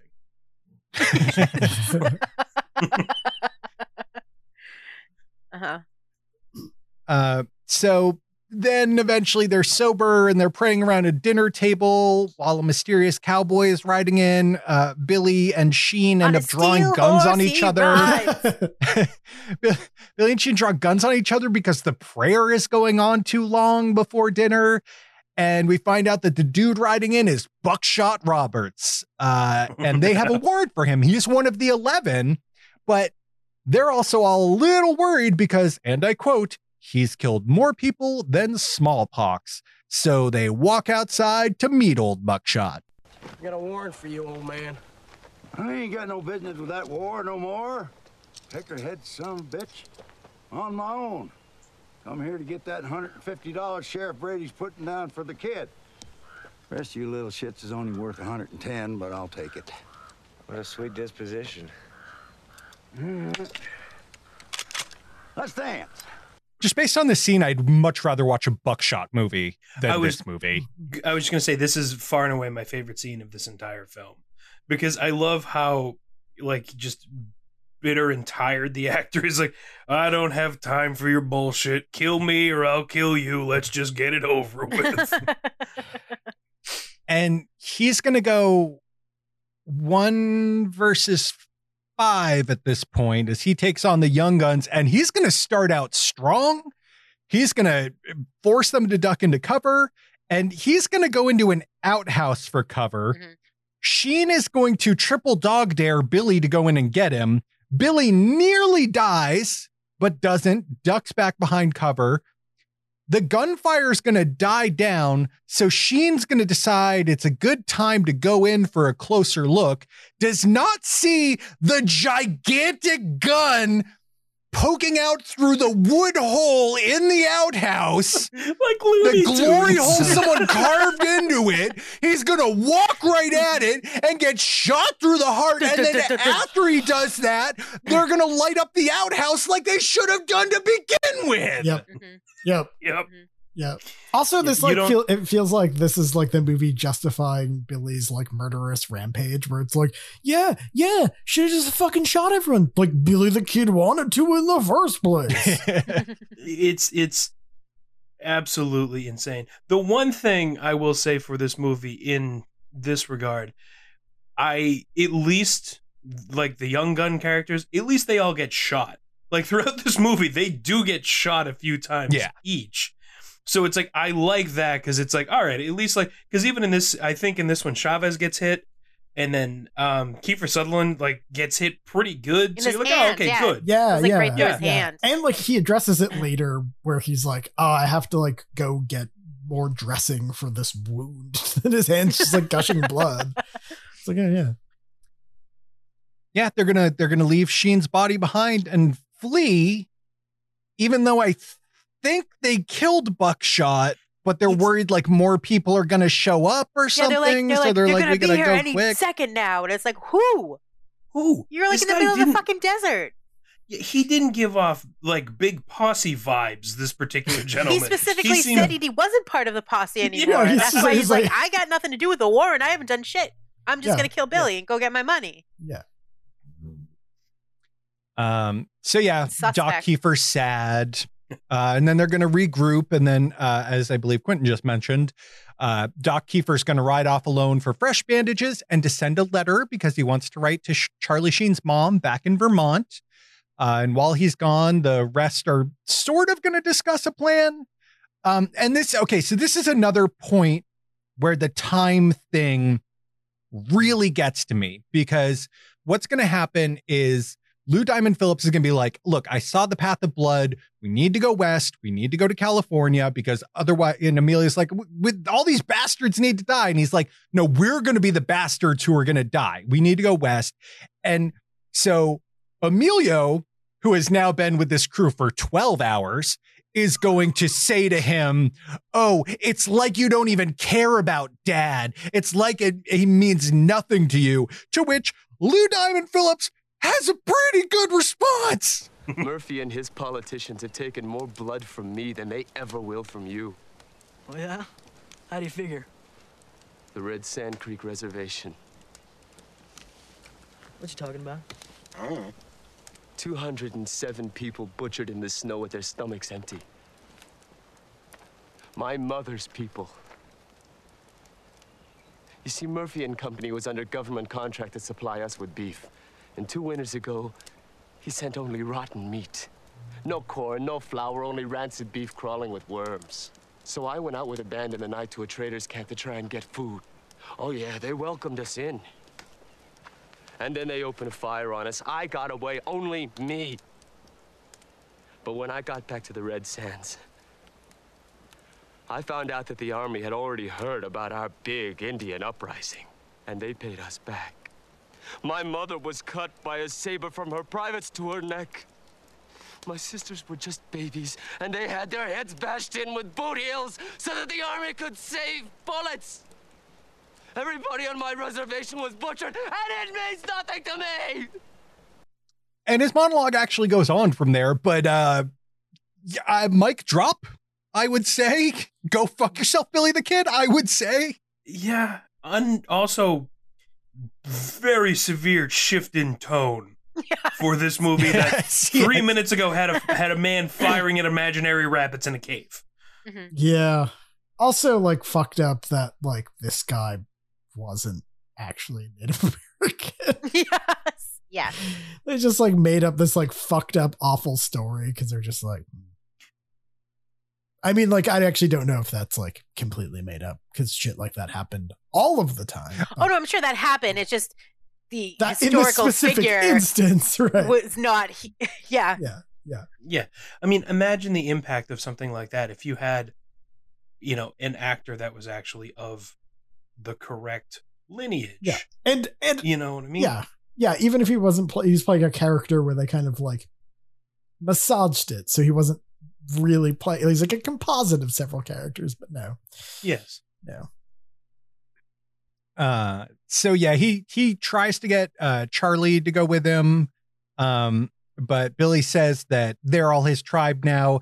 And I will call out, there's this thing about them being pals that I didn't fully understand. And the only reason I'm mentioning it is because it's going to come up in the epilogue, and that's it. But it's like a big thing to the epilogue. But in real life, one of the people who are supposed to be the pals isn't even in this movie. So it doesn't matter. Yeah. It really doesn't matter. And in the other one, who is like the primary figure, is Pat Garrett, who is not like. He's got a walk-on part. He does. He's Pat Garrett, who's handsome. played by Patrick Wayne, who is John Wayne's son. Oh, no shit. Yeah. I didn't know that. I thought it was Henry Cavill. I thought it looked just like Henry Cavill. Yeah, So I was like, does, who is yeah. this? Yeah. That's I'm John also Wayne's just son. picturing Pat Garrett walking on and it being like a TV show where everyone's like, Oh. Also, do you guys know who plays Pat Garrett in the sequel? No. It's not this actor. Oh. Who is it? William Peterson of CSI fame, and he has a What? mullet, and it takes a minute to get used to. What? Does he have the beard? The CSI He does. beard? Actually, he's pretty good. But it's coming from like this character. This character feels like between like the way they dress him, the actor, the whole like even like the man of few words thing that they do. It's a distinct tonal shift, one of many that will come. But knowing that he's John Wayne's son, I don't know if that it makes me feel something, but I can't identify what. It's very strange to me. Yeah. It's like what this movie makes you feel. Confused. Strange. So in town, Doc Kiefer rides in following proper COVID precautions. He's got his mask up, but then he sees Jack Palance's boys partying and pulls it down. So what does he do? He sneaks into the room of the girl he's stalking, greets her by jumping on her and covering up her mouth. Way to go, Kiefer! So I just yelled she this says, whole time. Yeah, I was like, stop it. Just real quick, for anybody out there considering this course of action, thinking like this is gonna win her heart, think about the times you've heard like, and the moment I knew I loved him was when he straddled me in the night without me knowing he was there, clamping his hand on my mouth and began to whisper, scream at me about how I had to go with him. Yep. I texted Matt and Bridget at this point, and I was like, I had to pause the movie because this just made me so uncomfortable. Like physically, just as like, It's like, I'm here to tell you I love you, and you're gonna have a better life when you come with me. fucking listen It's to like, me. I am not a female. I can only say how Jared the male would respond to that. Wouldn't be good. Yeah. I would not respond well to that particular situation. She gave me no indication that she consented to anything having to do with him. Like she at no point. The only time she's like, oh, well, okay, later on it's bullshit and she shows up and it's stupid. But in this situation, she says things almost to placate him so he'll leave her the fuck alone. Yeah. That's kind of the vibe I And got. she keeps his flowers close to her heart. I gotcha. So after she gets over that he is not there to lay with her, then cut her up, and then eat her, this is what happens. Do you want to stay here? In China, girls are not necessary. When we have floods, fathers let the girl babies wash by. My benefactor has made me necessary. He's not made you necessary. He's made you a slave. I'm sorry. Necessary is something you can't do without. I can't do without you. I keep the flowers that you offered me in a little room inside my head, inside my heart. Often you come in and you ask me to dance. Often I say yes. I want to ask something else of you now. I want you to go with me to Roswell. I don't know what you guys are talking about, how you think this isn't a romance. No, look, she keeps a little light on for the birdhouse in her soul for him. He wants to go look for aliens with her in Roswell. I was just gonna say, they keep telling me it's a weather balloon, but I don't believe them. it plays out. Everything she is saying is like, and it's so. I'm so sorry, and I mean honestly, before I'm about to say this, like, trigger warning for anybody about assault or anything like that, but it's like she's playing along with the person who's going to attack her to try to placate him so nothing worse happens. That was the vibe I got. Or I compared it to Quentin. I was like, it's like when a guy's like, oh, let me give you my number. And you're like, yeah, sure, yeah. Oh, 857? Yeah, I got it. 5309? I've never, that sounds so familiar, but I don't. Like, yeah. So, what's the worst is the guys. Wait. The guys that make you repeat the whole thing back to them afterwards. Because it's worse now. Definitely had that happen before. It's worse now because like you can just be like, well, call me, and then I'll have your number, instead of like. So sorry. So real quick, because we're not done with this interaction. So we're real quick going to cut back. The four other young guns are apparently reading Doc Kiefer's poetry, and it's just a knockoff of The Raven with worse words put in there. And then they wonder if Doc is going to ditch them. Then we go back where Doc is trying to force the lady into a plan with him. He tries to touch her and she says something about how she's unclean or something, so he just won't touch her. And then someone's coming up the steps and he's refusing to leave her room. And she's like basically saying, we're both going to be dead if you do not get out of this room right now. And Jack Palance is going to barge in just in time for Kiefer to not be in there, but for her to be looking at the window. I'm sorry. I think I said the wrong name. Palance barges in just in time for her to be looking at the window very clearly that Kiefer has just left out of it. And Palance, also, he may not know it's Kiefer, but he knows what's up. You could hear the horse riding away like a car driving away. Like you're like, it's essentially the Simpsons joke where you're like, yes. I don't have to say it, but like, goddamn, this whole scene is just like gross, very xenophobic, and like very like fucked up, considering like how much like anti-Chinese racism existed in the West, like in the Old West. And just the Old West, definitely not now. Nothing like that. I hate everything so much. Everybody loves everyone. But no, I mean, you're totally right. Yeah, I don't see color. But also, Jesus. But also, another scene that, if you remove it in its entirety, changes nothing. Yep. Yeah. I mean, you can't tell me what happens at the end of the movie with her character that this helped that happen. No, I was going to say, pull if this you out, remove and I believe that more. Yes. Yeah. Right. That like, maybe she was like, that finally, guy I danced with, he was really nice to me. I'm going to go to this house and find him. And I'm watching this other guy who he told me, like, that guy's the crazy guy. And I'm watching him burn a house with a woman inside it who's not involved in this at all. And like, this seems fucked up. Like, that makes sense. If this scene doesn't happen. Absolutely. You're right. The man who snuck into my room at night and pressed himself upon me while saying insane things to me in the darkness and then fled through the same window. that's not the same gentleman that I saw over there and was dancing Do you think with. she was like, he has the world's loudest horse, which is very impressive and cool. So maybe I should. Mustang. Do it. Also, I really, you can't underestimate the whisper scream that he was doing. That like angry old man, just that.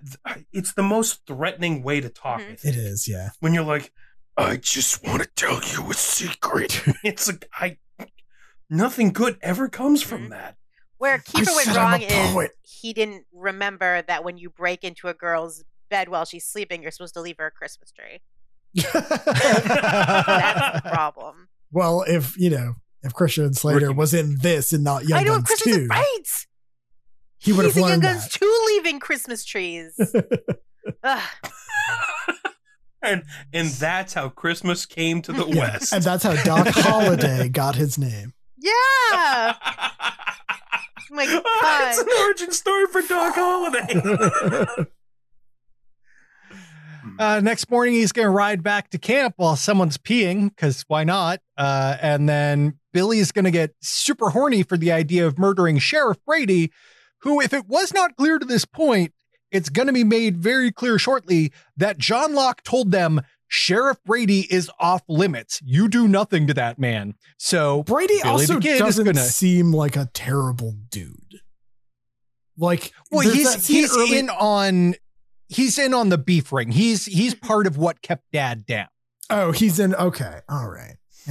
Like Jack Palance straight up tells him in that earlier scene, like, you see that sheriff over there? He's in my pocket, friend. He likes my beef. Right. Also, I didn't hear it in the movie, but every time you say Sheriff Brady, I hear Sheriff Brody, and it's just Jaws Yeah, now. it's just, your mind just goes immediately to the better film. Yep. This needs more water and a salty old shark fisherman. So I'm going to pull my second Newsies reference for the day, because in town, Billy is pulling some dumbass cocky shit that Christian Bale did in Newsies, where he's walking up behind Sheriff Brady, like right before he's going to murder him, like, hoo-hoo-hoo, look at me, I'm a silly goose. But then they do successfully murder him and his crew, which involves him just like pulling out Sheriff Brady's gun, shooting him. Lou Diamond Phillips is going to ride in on a horse, and it's the one time he's actually going to use his knife throwing skills in the movie. Doc Kiefer's going to do a little bit of sniping, and they're all like, yay, we successfully murdered. And then we cut to Billy getting a photo of himself and arguing with John Locke, because John Locke is like, I told you to leave that man alone. Not only are you no longer deputies, but now basically everyone in the United States of America is hunting you down. Yeah. And because of this, like, I can't practice law, you dumb fucks.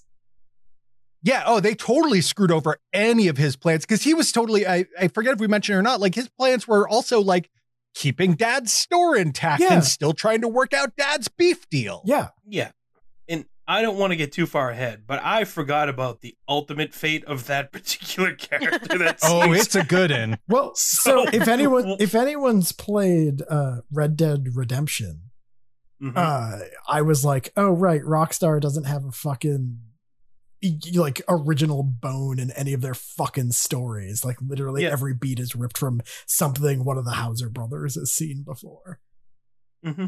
Even the whole Murphy brood. Yes. Yeah. Mm-hmm. But literal like shot for shot with the fucking chain. We'll get there.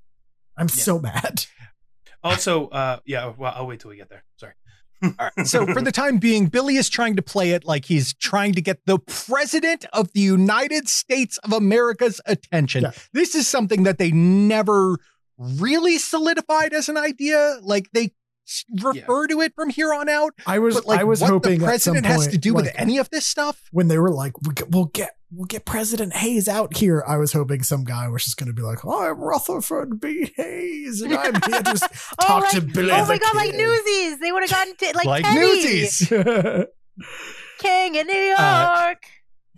So John Locke still has enough power that he's like, look, I'm going to legally try to get in touch with the president. Y'all just fuck off. And I mean, he basically really says that because they like offer to like basically be bodyguards for him for a little bit. And he's like, that is the worst thing you could do for me right now. You need to leave me the fuck alone. They all get angry and take off their deputy badges and throw them on the ground in front of him like it's his fault that they're crazy murderers and got de-deputized. Right. Except... it's just... We will protect you. You will guarantee my demise. And what do they do? Doc Kiefer... Right, yeah. Doc Kiefer is the only one who walks up and is politely talking to him.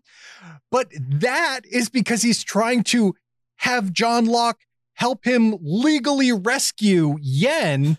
And John Locke's like, you screwed up any chances of that, friend. That is not going to happen even a little bit anymore. So now Charlie is spooked and wants out. Billy is joking about, we're going to get hung anyway. And Doc Kiefer's like, hey, how about, reassuring him as opposed to like making it worse for him? And Billy's like, look, I'm being real here. Like if we get caught, we're going to get hung. There's no backing out of this at this point. So what I love is he's like, we're going to get hung. He's like, I have killed a lot of people and you were all with me. So we are all going to hang. But they do agree to try and boost Charlie's ego. So they bring him to a brothel where he meets a prostitute who doesn't remember him and he just wants to hold her. So he squeezes her like a small child, which was really kind of sad to watch. You know why? Because it was cut out. But is it his mom? Is that his mom? Okay, yeah. I was gonna say, God. I was just about to say, the entire thing played out I was fully expecting him to be like, Mom. Yeah. And then it didn't happen. And I was like, oh, I misread that. But yeah, the actor years later was like, yeah, they cut out the context of that scene, but that's his mom. Because she sorry, Jack. No, just didn't even occur to me. I thought it was just like a thing. Yeah, because he does head I in did the middle of her too boobs. until I was looking stuff up. But I was just like, this is a weird scene.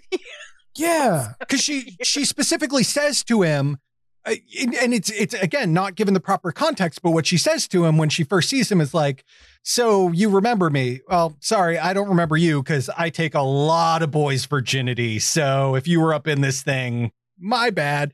Knowing that it's his mom saying that to him just makes this scene way worse. I was up in that thing 20 long years ago. Yikes. So meanwhile, the rest of the crew is hanging out at the bar where a gunslinger is talking some mad game about Billy the Kid. And of course, Emilio is not going to let that go. A question, and I scoured IMDb. It's not there. If he's uncredited, I can't tell. Was that Sam Neill? No. I was trying to figure out, I thought Sam Neill, and then I thought, someone else, because he just, No, I looked him up, familiar. And he wasn't anybody. Yeah, he's okay. I didn't recognize literally anything else he had been in. Yeah. But I had the same thought, Jared, and then I was like, maybe not. Yeah, I thought I recognized him, too, but no, he did no. He doesn't exist in any of our headspaces, guys, so just forget about him. He's like one of those AI constructs where they just pull features and make a person. Yeah. Absolutely. Yeah, he's the default create a character. Well, he exists in your headspace now because Billy's going to walk up to him and ask him if he can touch his gun.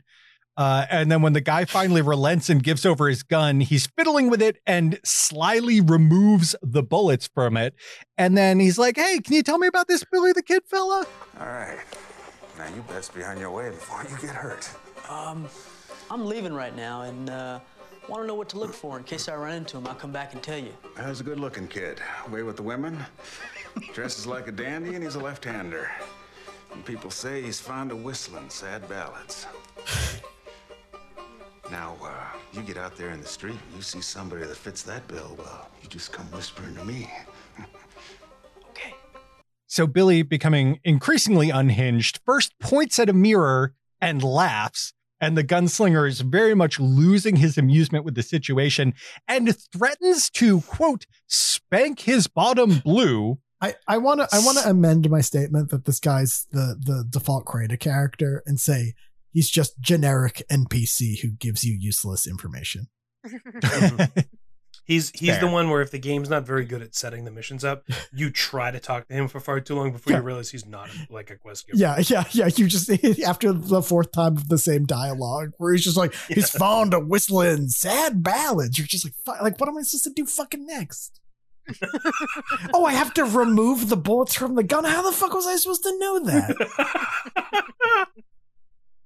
So as his last move, Billy's going to start whistling in the way that the dude talked about how Billy the Kid whistles.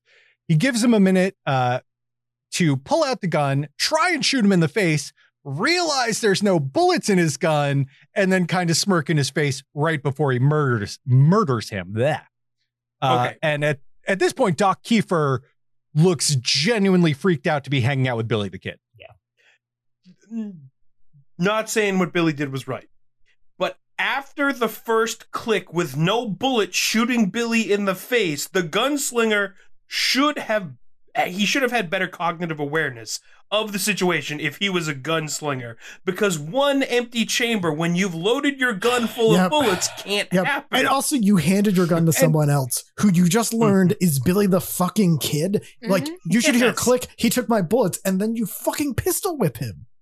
Mm-hmm. And Billy actually, like, I mean, I'm not your biggest gun expert, shockingly, but Billy also taunts him a little bit and holds the gun in a way that, like, it seems like a competent gunslinger also should have noticed from that there were no bullets in the gun at that point. But the dude is also trying to get laid at this point in time. Like, he really wants nothing to do with Billy because he's really focused on this lady over here. So I can see how that one slipped by him a little more. He's also not Sam Neill, so. Right. Yeah, Sam Neill would have fucking murked him. Mm-hmm. But they've got no time to fret about all this stuff that's going on here because big name we're supposed to know about, John Kenny, is rolling in, and a high-speed horse chase is gonna ensue, but not really, because then they're gonna lose them in like 30 seconds behind 3 bushes. Yeah. Mm-hmm. Yeah. So they're gonna go. All of the blocking is really like a high school play where they just have like a cardboard cutout of a bush that people hide behind, and they're where they go. So they're going to go lick their wounds for a little bit. And while Billy is reading stories about himself, because that's the type of dude he is, Doc Kiefer says, he's like, hey, Billy, we've been kind of going in this circle for a while. It sort of seems like we're heading back to Lincoln, you know, that place we said we can't go back to because every single person there wants to murder us. And Billy's like, yeah, it's going to be 100 against 5. It's going to be great. This is going to be the best because we need to murder Jack Palance. And Lou Diamond Phillips once again is like, yo, it's time to go west. We need to stop playing this game. And at this point, Charlie is ready to go with him. So it sort of seems like the crew is going to break up. But Billy gives this speech that they have to test themselves every day or else they're going to die slowly. And I'm just noticing here that I missed getting a sound clip. They're going to get slow and die, not die slowly, because they're going to run into another gunfight. They're not going to draw in time. And Doc Kiefer's like, no, look, you know what? This is it. We're going to Mexico. We're not going to Lincoln. We're not doing this stuff anymore. And then Billy the Kid's like, you know what? That's actually the best way to test ourselves because they're going to be watching that border from every angle. So we're going to have to murder like 200 people to be able to get into Mexico. And suddenly everyone's like, okay, fine, we'll go to Lincoln. What was the clip? Not that they're... it was the clip of Doc Kiefer trying to be like, no, we're going to Mexico. And then it was what I just described, but I forgot to get the sound clip for it. Yeah. Why, thank you. You're welcome. So they ride into some sort of village. Everyone seems to cheer up. Billy sits in the bath and dictates his letter to Doc Kiefer to the governor. The first part of the letter is him saying, hey, just come down here. I'm going to surrender. I'm going to be unarmed. And then he decides, by the way, put in a PS to tell him to kiss my ass, and none of that's true. Lou Diamond Phillips looks at Pigpen and tells him, do you know how many nights I put a knife to your throat while you were sleeping? But I didn't kill you. And you know what? I guess I'm glad I didn't kill you. What? Everybody has anger issues in this movie. That's friendship, Matt. And if you told me you and Quentin did that, I would believe it. Platonic love. Yeah, it's sad. Platonic love. So while all this other stuff's going on, Charlie puts his coat around a girl and they look lovingly at each other. And then, as we already mentioned, in blown away fashion, it's wedding time. Immediately married. Are they supposed to have been there for some period of time? So world's fastest marriage or world's longest bath? Which one do you think? I was surprised because I missed the part of him putting the coat on the girl. So I was expecting it to be the prostitute that he was marrying. Because I was like, that's not the prostitute. Who's this girl? I had to jump back because they're like wedding happening, and I was like, did I miss something? And then I was like, no, I didn't. Anything. It's very literally jacket around her shoulders. Yep. He rushes into a scene and says, "I'm getting married," and then wedding. And then and then Emilio asks. Oh yeah, and maybe dangle. Maybe. Yeah. Yep. Mm-hmm. Dangle. So while the wedding's going on, this is where Garrett's gonna. We got some Billy the Kid foreskin. That won't get you excommunicated. Church doesn't care about that. This is where Garrett's going to show up to talk with Billy. Billy at first tries to threaten him because Garrett says something about how he is going to be running for sheriff or whatnot. And so Billy tries to threaten him, and Garrett's like, I'm not the law yet, man. Just cool down. I just want you to know that John Locke's going to be murdered. And I know he's a friend of yours, so maybe you want to go in and save him. And this is where Billy's going to turn his back on Garrett, leave him with an open target. And I will call out that Garrett does pull his jacket back and put his hand on his gun and really seems to think about shooting him in the back for a minute, but doesn't. Foreshadowing. And Billy is going to fire his gun into the air. From the Catholic Church. Just the way Billy's going to fire his gun into the air and he's just going to call out for the regulators. Regulators! Mount up! Now, that scene in a competent movie could have been very good. Mm-hmm. Like with Billy the Kid turning his back on someone that could gun him down right there. Pat Garrett reaching for the gun. You don't know if he's considering shooting him or if he's just ready because he doesn't know if Billy the Kid's going to turn around and blow him away because Billy the Kid is a proven psychopath. And the idea that you know how Garrett kills Billy the Kid. Right. Yeah, like you would have idea that you might have that knowledge. The movie assumes you have that knowledge at least. Yes. But none of it lands. No. Like it all lands with the emotional weight of a piano being dropped on a cartoon character. Yeah. It means nothing.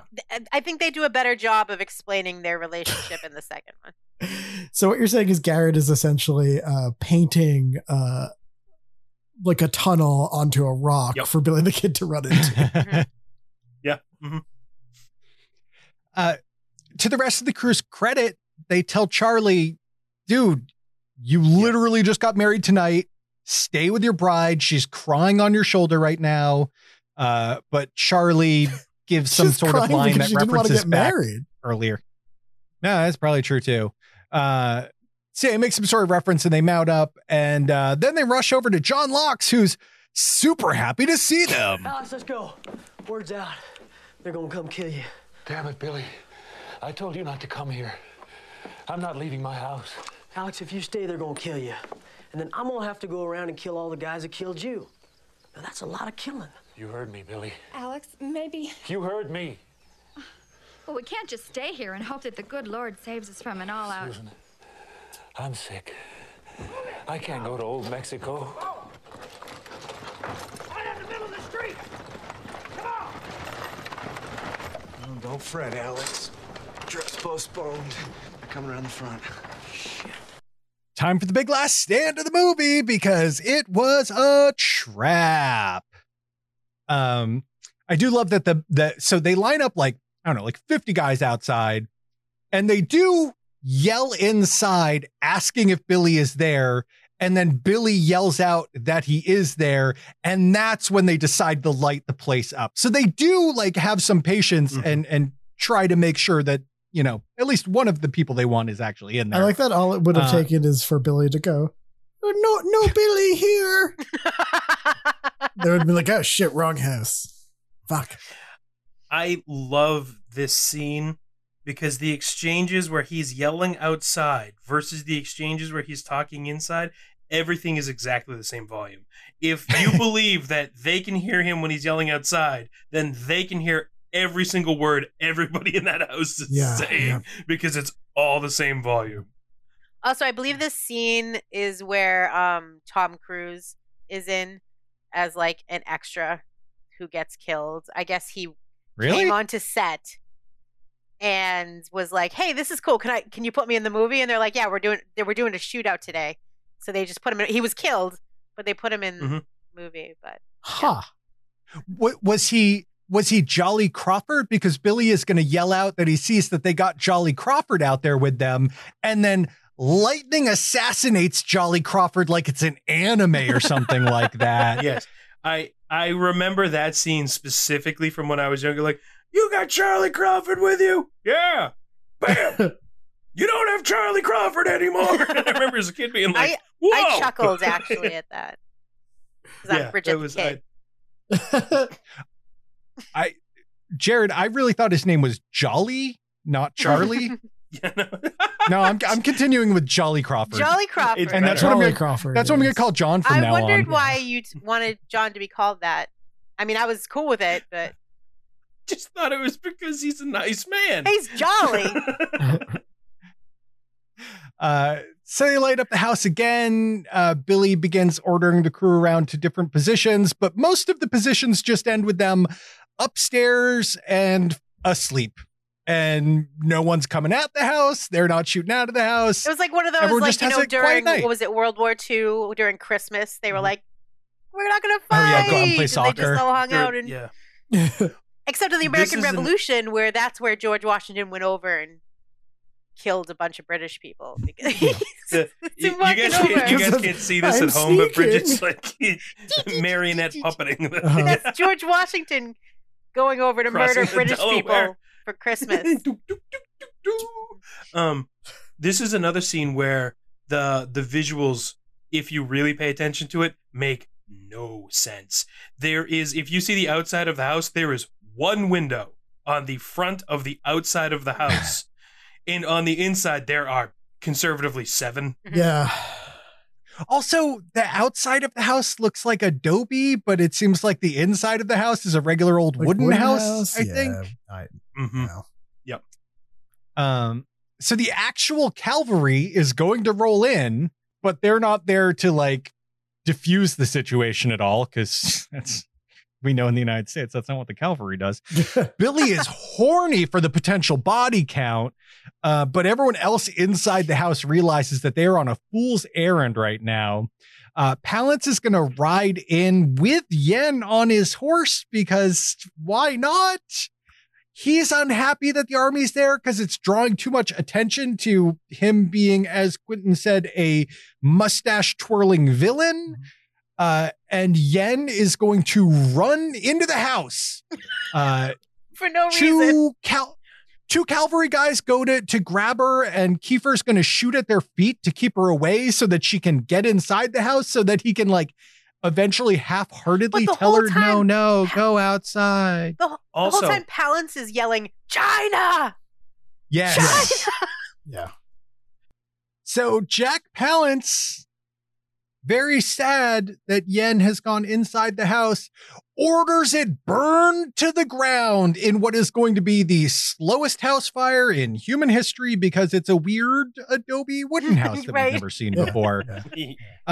Also, it doesn't conform to like physics in any way that we understand it.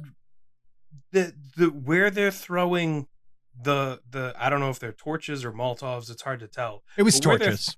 Is it? Okay, where they're throwing the big fire sticks should be burning the floor that their characters are all standing on, except it seems like the fire is several stories beneath their feet and like not even as potent as like a single Zippo lighter at one point. Also, like earlier in the film, we see Billy the Kid blow the shit out of a wooden bucket. Just like it explodes in bullets. This house is getting like fucking riddled with bullets, riddled. And like, it's just like, well, as long as we don't go near the window, we're fine. But they're like, their backs up against the outside of the wall that is just getting shot up. Makes no sense. No sense. So Charlie is once again getting spooked and freaked out and cries and wants to go home. The Colonel politely asks them to come out, and Billy is getting increasingly crazed as this goes on. And then Charlie's going to take this really weird turn.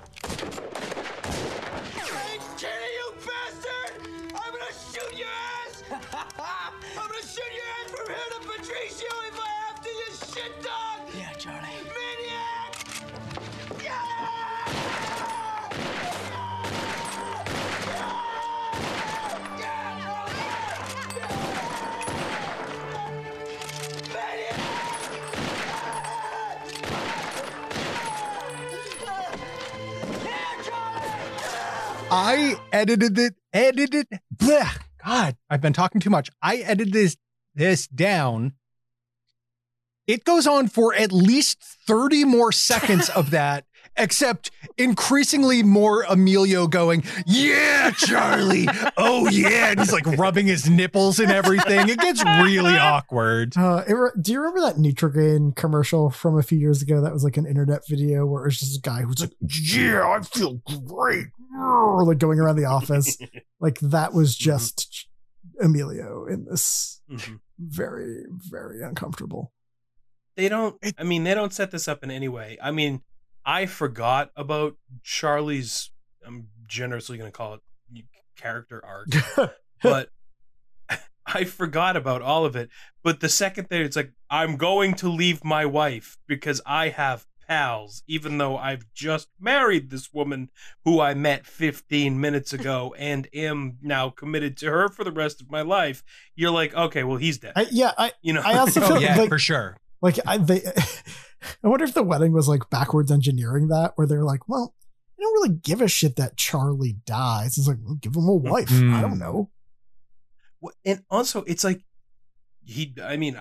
Charlie died for nothing. Right. There is absolutely no reason for Charlie to do that. He could have simply not kicked out a door and gone down an outside set of stairs. Where was he? So let's get there. So John Locke gets his wife out, but of course, because she's woman folk, she doesn't want to leave without her things, but they kick her out of the house anyway. It's Her Royal Highness's matched luggage. Doc Kiefer half-heartedly tries to get Yen to follow, but she refuses. So he's like, okay, fine, we can die together. Meanwhile, the fire is continuing to burn the whole time. They realize Lou Diamond Phillips isn't there, so they start getting super racist because they think he ran away. They take out their anger by throwing books out the window, which, okay, I guess that's going to slow the fire or something. I didn't know if it was that or if that was them trying to save the thing she wanted saved somehow. Right? But it's going to turn out that it was all a ruse anyway, because one of the things they throw out the window is a trunk that Billy the Kid is going to pop out of and start firing in really bad slow motion. The rest of them are going to come out of a side door and open fire in really bad slow motion. Lou Diamond Phillips is going to ride up with horses so they can get away in really bad slow motion. Billy takes a bullet that's dangerously close to his heart. And immediately after that, that's when Charlie gets shot up. So yeah, he came out the side door, gets kind of unnecessarily murdered. I mean, I guess if they stayed in the house, they were going to burn to death anyway, or smoke inhalation. Basically, everyone gets shot in this scene, but Charlie's going to get riddled with bullets. Lou Diamond Phillips is only going to take like one or two. Doc Kiefer is going to be able to take off with this lady. For the sequel. Right? Exactly. Which is weird when we get to the end of this movie. But so Pigpen is going to take a bunch of bullets and die in the mud, just like he always wanted to. They leave John Locke there, and this is the point, the first point in the movie, the cavalry pulls out a Gatling gun and in super bad slow motion just tears John Locke apart bullet by bullet while everyone else rides off into the sunset. Well, almost. Jared, yes? Shooting him and only him, an unarmed man waving a white piece of cloth. Also, the Gatling gunner was Randy Travis because he thought it would be fun. He's uncredited and you can't see his face, but his country music star, Randy Travis. Also, you did in the house fire area, you did skip over one of my favorite lines in the entire movie, Matt, which is when basically it's like, can you shoot a gun? And they try to give John Locke a gun. He's like, active participation in a gunfight will negate my life insurance policy, which I genuinely love. Yeah, that was really good. So you think everyone's going to ride off into the sunset, but then Billy's not done. He's going to turn around on his horse, and from like 250 yards away, he's going to shoot Jack Palance right between the eyes, who's going to have a very theatrical death of his own. And then we get the epilogue. Vices from Lincoln report that Jose Chavez E. Chavez moved to California, where he changed his name and took work on a fruit ranch. Josiah Doc Scurlock was reported to have left the West for the East, taking with him a celestial bride, her mother, and 14 brothers and sisters. Susan McSween went on to see both her husband and John Tunstall's dreams to fruition by becoming one of the most prominent cattlewomen of all time. Governor Axtell was forced to resign by President Rutherford B. Hayes. Both the Murphy-Dolan faction and the Santa Fe Ring collapsed. William H. Bonney, also known as Billy the Kid, continued to ride, never leaving New Mexico. He was caught in Fort Sumner by the sheriff Pat Garrett and killed. Sources report that he was unarmed and shot in the dark. He was buried with Charlie Bowdre at Old Fort Sumner. Advisors report that sometime later, an unidentified person snuck into the graveyard and chiseled an inscription. The epitaph read only one word: pals.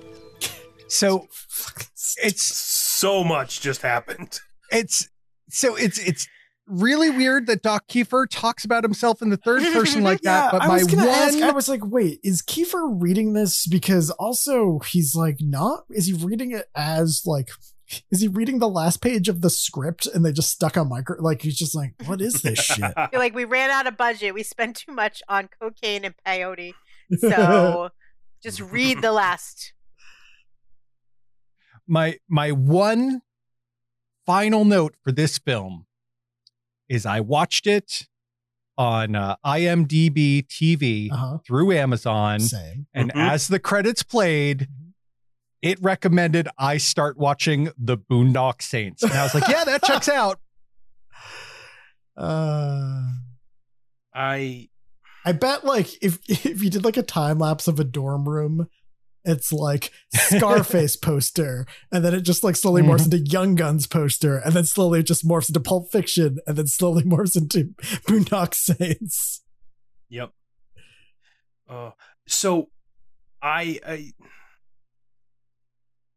Doc Sutherland's lady acquaintance is completely fictional. Yep. So are her parents and 14 siblings. Yeah.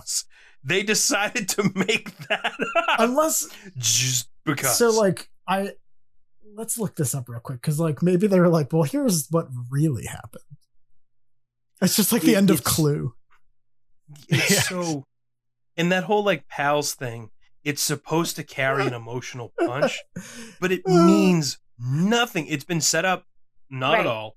It has no weight. In real life, the grave Billy the Kid's grave does say pals on it because there's also Charlie and somebody else buried in the same grave.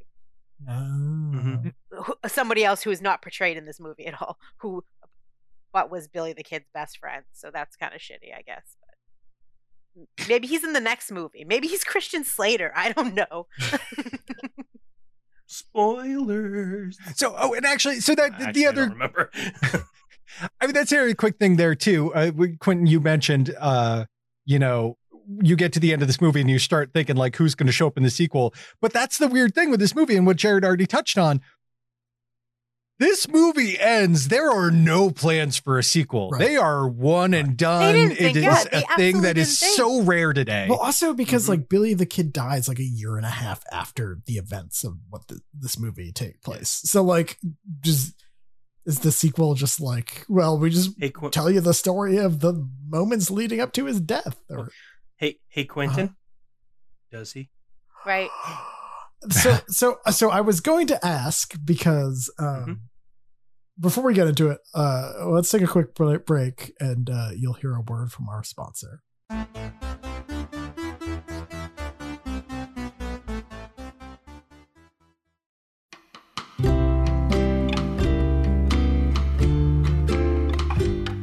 Are you out in the wild world of Arizona and looking to make a buck? Whoring and gunfighting, just not putting food on the table and beer in your belly? Well, look no further than Lincoln County Community College's most popular course, Creating Your Cattle Ranching Monopoly, taught by esteemed rancher and fancy Englishman, John Tunstall. Learn everything you need to know about cattle ranching, like raising and protecting your cattle interests, and taking in wayward boys to do your bidding and murder people. All in one course. If that doesn't strike your fancy, check out some of our other courses like Modern Whorehouse Management 503, Pugilism 302, Saloon Shack Architecture 202, or Poetry Plagiarism 101. Come on down to our newly constructed campus just by the creek to sign up. Tell them Billy the Kid sent you for a nickel off your first course.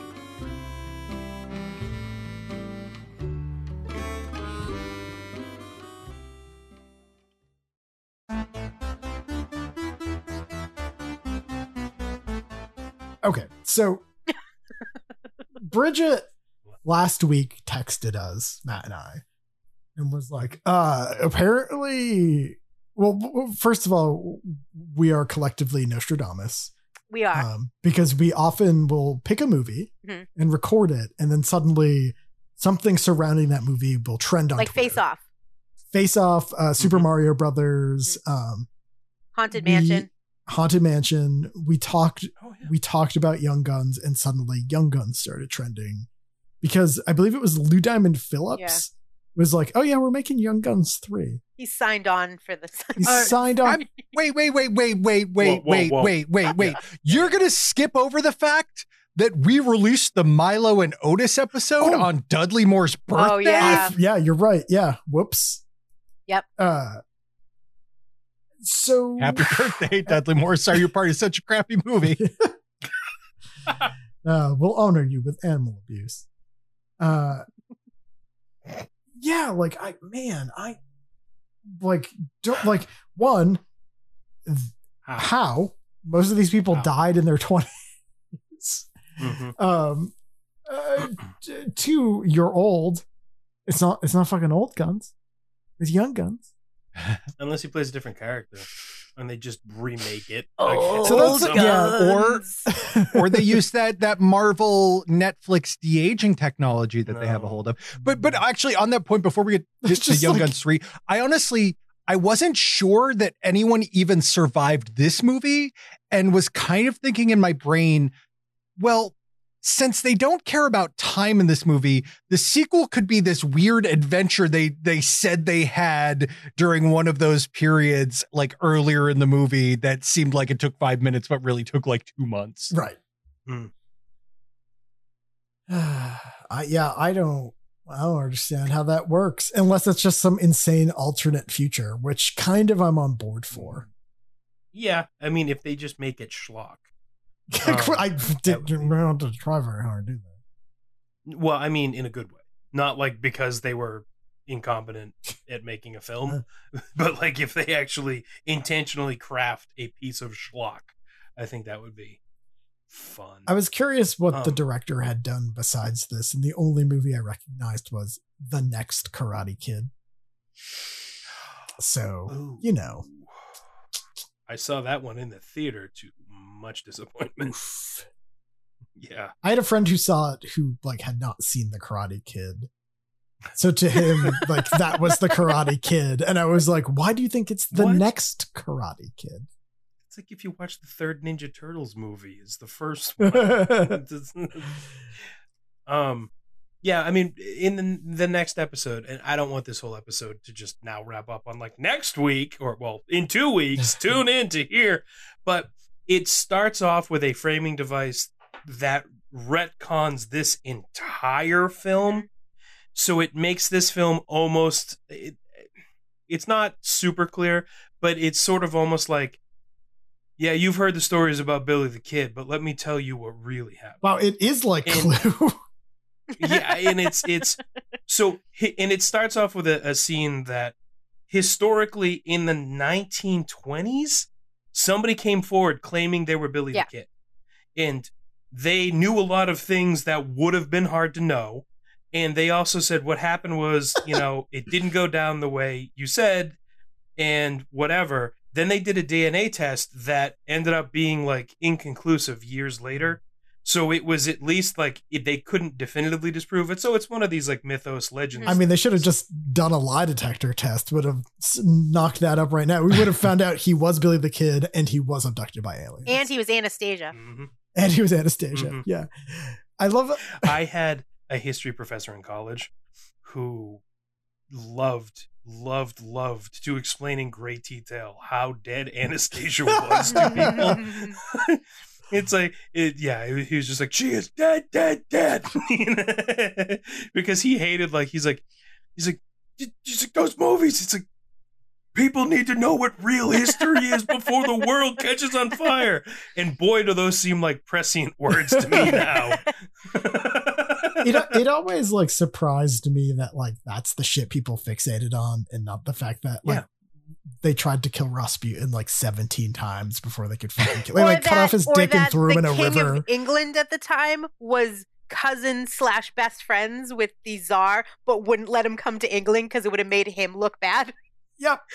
Instead, let his whole family get slaughtered. Yep. Well, how the British royal family and their many marriages and intermarriages broke the world, and we still haven't really recovered. Mm-hmm. Yeah, I don't know what you're talking about. Mm-hmm. It's irrelevant. Anyway, Billy the Kid. Billy the Kid. I just picture William the Child. William the Child.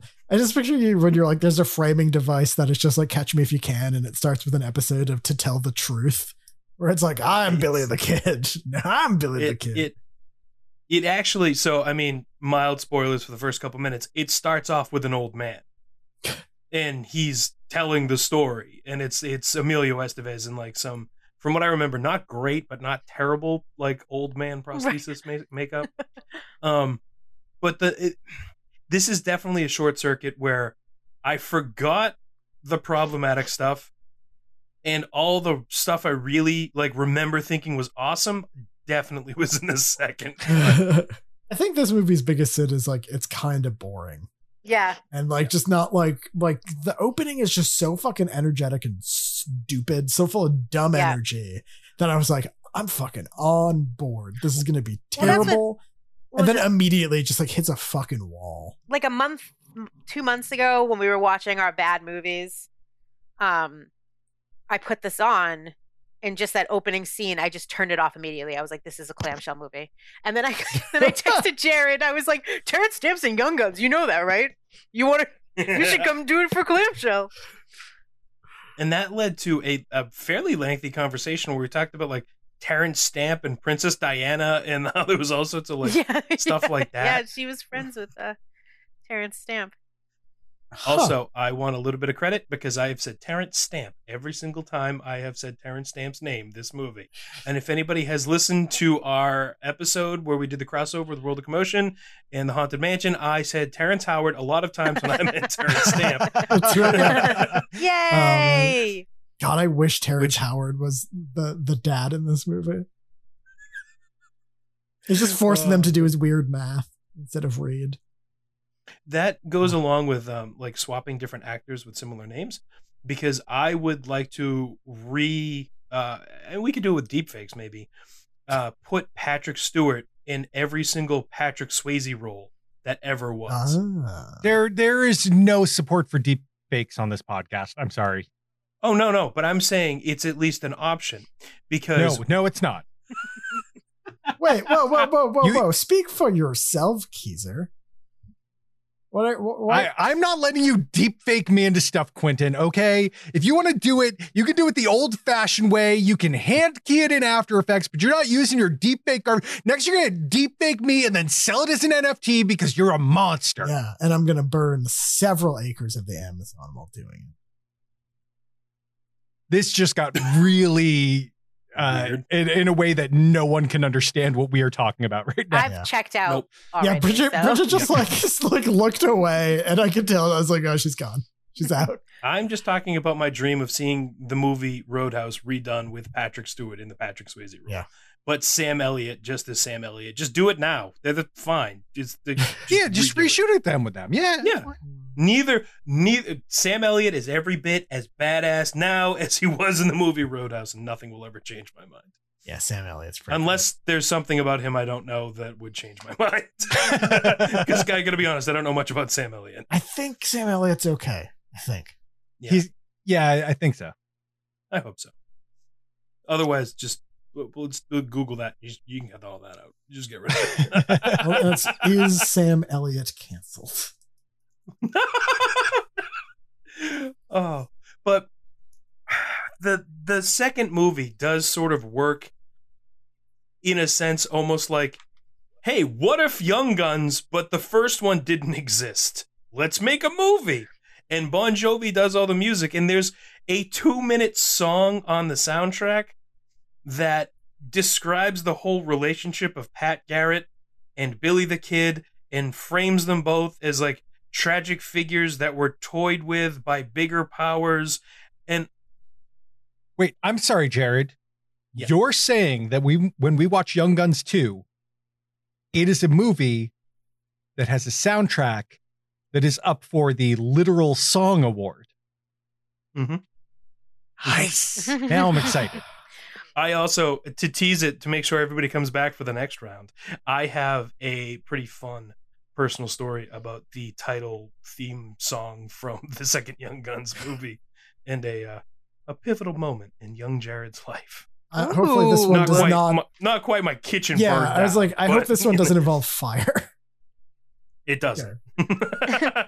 but it does involve someone who may have been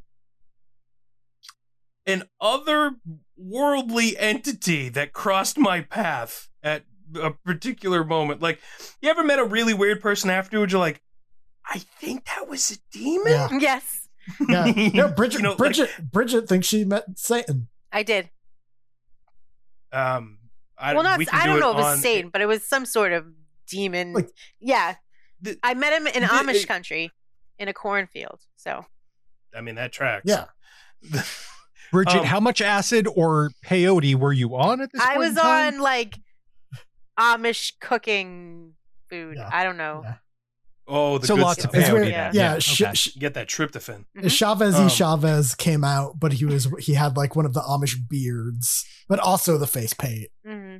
Yeah. It was like, eat this delicious Amish cornbread, Bridget. Absolutely. You might have to end up cutting all this, but until I was much older than I should have been, I didn't understand what the Amish were because I saw the movie Witness at a very young age and misunderstood it. And I thought the Amish were like a bloodthirsty nomadic tribe that somehow still lived in Pennsylvania, just murdering at will. I think your parents like, oh, we're going to Pennsylvania for vacation. You're like, we can't go there. You're insane if you think he's going to cut that out. The Amish aren't going to hear that. It's fine.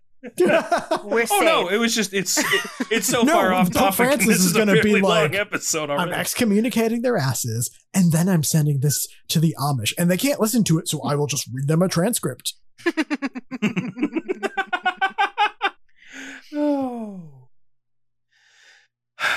So, should we meet her? Mm-hmm. What made you fun facts? I mean, I think that's a good idea with the fun facts, because also, are we sure this is going on the Trumometer? It could be the hornometer. Well, I think the second will be more hornometer. Hornometer. That makes me so uncomfortable. But like in a really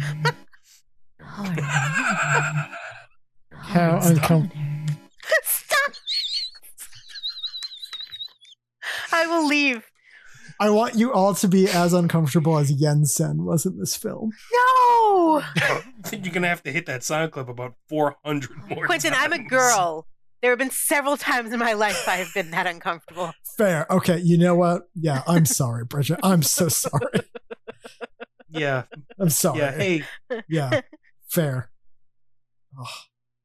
I also apologize for myself and Matt, just in case. I'll take it. Anyway, I don't even know if I have any. TM, Bridget, what you got? I don't even know if I have any. We might have already gone over them. I'm just like, oh, where's my phone? I've already said them all. I guess they used to make the cast would bully Lou Diamond Phillips into singing La Bamba for them on sets. What Oh, come on. Pricks. Okay, so actually, really quick side note on that. In my brain, I sometimes get confused about the status of Lou Diamond Phillips living because of La Bamba.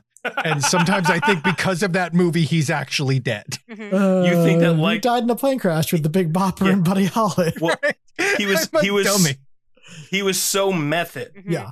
Every time you hear that song, you know, it's like that instrumental song. I'm not going to do it, but I mean, I think it's partially funeral, because and I always think of that scene in La Bamba, like his funeral, the song that plays. I don't know. Yeah, no, I watched that movie way too much as a Me kid. too. I absolutely What know the what you're hell? talking about. Like, it was just on It wasn't a TV. kid's movie. It's like, it was on TV. I watched it all the time. I loved it. When I was like a teenager, like I was like, oh, Buddy Holly and like Big Bopper this is the same plane crash. Like I was like blown away because like La Bamba and Richie Valens was like the only one in my brain. Mm-hmm. Yep. To be fair to my brain, I think it's because Lou Diamond Phillips has not been in a lot of stuff in like the last 25 years. So that's part of why my brain thinks that he's gone. But anyway, he's not. The only thing he was. Oh God. He didn't die in the meantime, did he? No, he's Sorry, alive. what, Quentin? He's alive. Well, unless the ghost of Lou instead- Diamond Phillips is talking about getting signed to Young. He's like, I'm in Young Guns 3.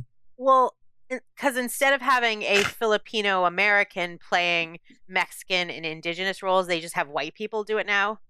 So that's the real difference. Yeah, that's why he doesn't have any parts anymore. So yeah, one Jonathan Depp. Yeah, exactly. Are you a Mexican or a Mexican? Yeah. Glue a crow to his head. It'll be fine. Yeah. Hey, he wasn't playing a Mexican in Once Upon a Time. No, he wasn't. He was an Mexican. American agent. That was a bad call. Yeah. I'll tell you though, Willem Dafoe playing a Mexican. Oof. I told you about that John Tunstall was only 24 when he died. I was like, but Terrence Stamp is cool. That's what I wrote next to it, so it's fine. Mm-hmm. I do feel like Terrence Stamp was in an entirely different film. Yes, absolutely. None of the fight scenes were choreographed. The actors just improvised. It's very evident if you go back and rewatch the film. The budget was $11 million, which I feel like they actually only spent probably $8 million on this movie, and then the rest of the movie. But the box office was $56 million because no wonder it got a sequel. Because I thought it was going to be more than that. But I think for what it was and what they weren't expecting it. They weren't, you know what I mean? $56 million. But honestly, I believe it was on cast alone. These are big names, and that's what got it because all the critics trash it, but it was like, you know, Emilio Estevez, Charlie Sheen, you know, Kiefer Sutherland, Lou Diamond Phillips. These are all big names. Well, and this is also just before or around the same time as like Tombstone, and it was a hot Western time. Yeah. Yeah. that weird like early 90s to mid 90s like Western revival period that we went through. Well, this was late 80s. Which was it? Like, I mean, this one kind of like kicked it off, actually. Yeah, it's like this and then Back to the Future 3 were like 3, right around the same time. Yeah, Tombstone's a weird movie too to revisit. It's a good film, but it's one that after seeing this feels especially different, because the thing about Tombstone that I always forget if I go back and rewatch it is the fact that the music in it is like from Gone with the Wind. It is this sweeping, weird, operatic like landscape that doesn't fit with the Western themes in any point during the entire film. Bridget, how's those fun facts going? I don't really have much of anything else. Well, 2 more things. I mean, Lou Diamond Phillips, he was actually born on a Philippines naval base. His dad is American and his mom was from Philippines, but that's all. But my other fun fact was, because, you know, a big topic of this episode was Jesus's foreskin. So I thought everyone's talking about it. It's thought it would be Twitter. Fun. Like, guys, what happens when Jesus's foreskin trends on Twitter? when we release this episode? So many people are going to be excommunicated from the church. I thought it would be fun. I came up with this while we were recording. But when Quentin edits, he should count how many times we say Jesus foreskin, including right now. And for every time we said Jesus foreskin, I'm going to donate $10 to the Tenacious Unicorn Ranch, which is a alpaca ranch that homes like trans people and gay people and all that kind of stuff. So because we're all going to be excommunicated from the church. So we might as well. I think that's fun. Not me. I'll tell you what, I'll match that, Bridget. All right, cool. We're gonna that's gonna be like thousands of dollars. So Quentin, Quentin, sell my blood. Excuse me. Quentin, this means that anytime someone says Jesus's foreskin, you need to put in a cash register sound. Oh my God. Okay. And people are not going to know what's going on. Nope. Even at this point, people listening to this episode are not going to know what's going on. Yeah. I mean, people aren't going to know what's going on in this episode. It's a weird episode, you guys. Just like the movie Young Guns. It's very disconnected. It's weird. There's some beats that don't seem to make sense. At one point, I just left. Anyway, it's very offensive to somebody. But I'm gonna send this in the chat. But you guys should check them out. I follow their Twitter because it's awesome, because it's all just cute alpaca pictures and they have like goat pictures and everything. It's like adorable, but it's like a cool idea. Like, you know, you get kicked out of your house, you can come on this ranch for free. You can help with the alpacas. They feed you. It's awesome. It's better than getting taken in by Terrence Stamp. It totally is. I do feel like every time you guys bring me on, it just gets real weird. It's not just what I love about this, Jared. This is great. Somehow we need to pivot into a meter from this positive energy that Bridget just brought to the show. So go ahead, Quentin. Wait, what? What? Which one? I was clicking on Bridget's link. Here, and here's the go. I was going to say, magically segue us into a meter. Trashometer.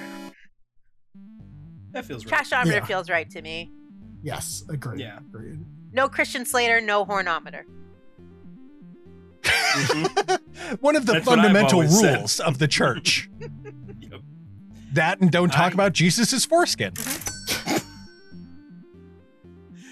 I mean, where do you guys think this belongs? I don't feel like it's like I don't know. Part of the I feel like it's middle of the road, just like the whole damn movie. Because there's like a trashometer of like you either want it to just be like a flaming train wreck or you want it to be a lot of fun, right? Mm-hmm. And this was not quite either of those. So I feel like middle of the road is right, like a 4 or 5, right? Like 4 sounded right to me, but Jared, what do you think? See, I was gonna. Oh, go ahead, Matt. Yeah, you you can can- also have an opinion.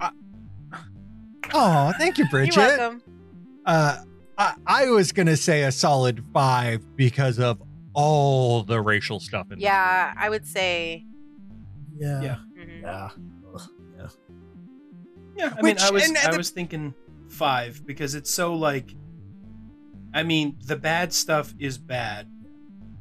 The fun parts are fun, but don't matter.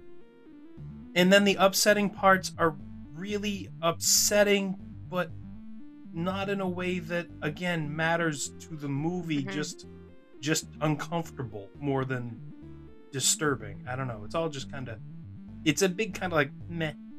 No, I mean, I think that's the important thing is like I don't want to discredit the movie because of the racial stuff, because it's not like it's wrong about what was happening back then, but it's also not saying anything about what was happening back then. Right. It's just making Kiefer this weird creepo and like all this other stuff. But That's also, like it's not adding to a conversation. It's also reinforcing some other like awful, shitty stereotypes, like, oh yeah, you know, women in China aren't worth anything. It's just like, yeah, and it's none of it is used in a way that could teach anything of actual value.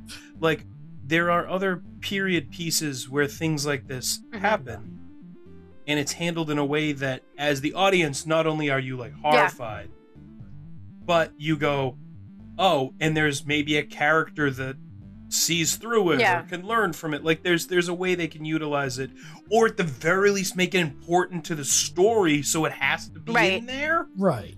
Like, they went out of their way. All of the scenes with that could be cut, and this movie isn't. It doesn't change. And I was thinking about like how we were talking about how nobody gave a shit about Billy the Kid. Like, we're like, I don't care. Like, he could die or whatever. I have no attachment to him. And it made me think of Public Enemies, which was the Johnny Depp, John Dillinger movie. Yes. And it's like, I knew, and I watched that movie, and I was like, I know John Dillinger is going to die at the end of this movie, and I was heartbroken. Like, because they really like, I was like, this is, you know, you felt for John Dillinger. You wanted him to not die at the end. But whereas this, I'm like, I don't give a shit. It's like the one. Yeah, I don't have any. Benefit of the doubt is that, okay, maybe they don't, like, Billy the Kid is the main character or the mainest character of the movie, but maybe they don't want you to see his side. Then your option becomes, okay, Kiefer is supposed to be your surrogate and the person that you're supposed to feel emotion for and everything. And he's disgusting. He's disgusting. He's so all right. disgusting. So Cattle Baron Jack Palance is the guy I gotta feel for. It's not even like, I mean, oh God, there's no point. But it's not even like after, even if the Kiefer did all the stuff he did, but after somehow like realized like, wow, I shouldn't have done that because you're a human. Yeah. Did we come up with a number yet? Because after number, I did find a fun fact I didn't tell you guys. I think 5 works. Yeah. Okay. Yeah. Final reading. 5. So Chavez, in real life, after Billy the Kid died, he traveled across the Southwest, and he ended up running into Bob Ford, who was the killer of Jesse James. You mean the coward Robert Ford? Okay, the coward Bob Ford. Bobby, it's like he sells Chevys. Yeah, I love that you're like this guy, Bobby Ford. I know Bob. Bobby Ford, that coward.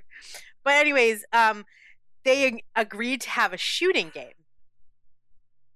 And I guess Chavez was such a spectacular shot. Like, Bob Ford was so impressed by him. But then I couldn't really find out why, but it somehow Chavez was like, Bob Ford, we're going to duel. And he was so terrified. He was like, I'm going to lose this fight because Chavez is such a good shot that he like in the dark of the night left.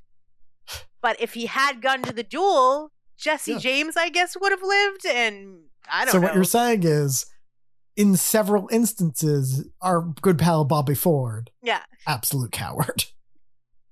Mm-hmm. Just chicken He was shit. just the coward.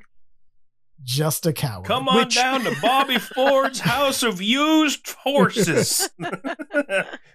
Since this episode is so weird already, I'm going to say that based on that assassination movie, look up the assassination of Yogi Bear, which there was a Yogi Bear animated movie that came out at the same time as that movie, and someone married them together in beautiful fashion. It's very good. Yeah. Nice. I think the other thing about Jose Chavez is like he like befriended a guy that he had like a duel and shot, and the guy didn't die. And then like when Chavez died in his 70s in like the 1920s, this guy was like by his bedside. Yeah, they were like just lying became, like, together. And like it was lifelong bizarre. friends. I honestly wanted to look more into him because he seemed like a fascinating character, way more fascinating than Billy the Kid and all he these lives people. he lives like a full life after the Lincoln County War. Yeah, he's Like, like in his he's just 80s like- when he dies. Yeah. Mm-hmm. Like, I want to know. And like, I'm pretty sure looking into it very briefly, he does not just go work on a farm. No, He like continues to do crime. he continues to crime. He just keeps criming. He meets Bob Ford. The coward. Coward. Bobby That Ford. fucking coward. This is, what do you guys think? Weirdest episode of Clamshell thus far? At least in a while. I mean, you definitely brought Super weird. an energy that you always bring that Yes. makes us like it's very light and happy and whatever. Yeah. Do you know what I mean? Yeah. Like So, it's all Bobby Ford's and foreskins. in foreskin. Jesus is foreskin. You I gotta was say gonna say, Jesus who's is foreskin, so You I gotta gotta say pay Jesus money. foreskin. Cha-ching, cha-ching, cha-ching. That's $30 right there, Bridget. I know. I FYI. can't even imagine. It's Wait, gonna be like for mentioning Jesus' foreskin? Yeah. Oh, goodness. Eileen is gonna be like, what? Why did you just donate $600 to this alpaca farm? Because alpacas. Because alpacas. Alpacas, in truth, if you've ever like gone to like a county fair, like Topsail Fair or something, if you walk into the alpaca barn, it's like you're going from sunny outside to the dark inside. They do have this feature that some animals have, but for them, I don't know, it seems more ominous to me. I've walked in and like in those situations several times where you walk into the alpaca barn and they all turn and look at you in unison, but your eyes haven't adjusted, so it's darkness, but their eyes glint red. And it's like, they got glowing red eyes. Anyway, I do bring a certain chaos to this. Hello. That's great. We love it. Thank you. And you'll be back in 2 weeks to talk about the retconning that is Young Guns 2. Very excited. Boy, I hope that's what I remember it as, because I haven't rewatched that one yet. I'm with you, It'd be Jared. great if it was just as bad as I this. kind of, and in a just way, forgot kind of hope it is. somehow. But yeah, Yeah. it's gonna be awesome. Jared, Mm-hmm. why don't you plug some stuff? Well, I do a little podcast called The World of Commotion with one of the voices from this podcast, Matt, and our good friend Danielle, where we talk about Disney. We are focusing on Rope Dropping, which is the segment, the episodes of the podcast where we're making our way through the Disney parks, sort of like section by section. And it's at a time where a lot of people still aren't traveling, can't travel, don't want to travel, and a lot of places still aren't even back open yet. It's a way to sort of live through the Disney parks. Hey, Jared. Yeah. I think actually another voice from this episode was also on our most recent episode. Weird. That's Wasn't right. me.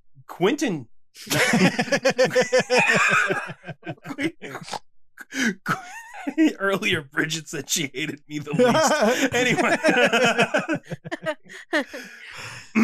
Yeah, Quentin was on our most recent episode where we talked about the Imagination Pavilion. Yep.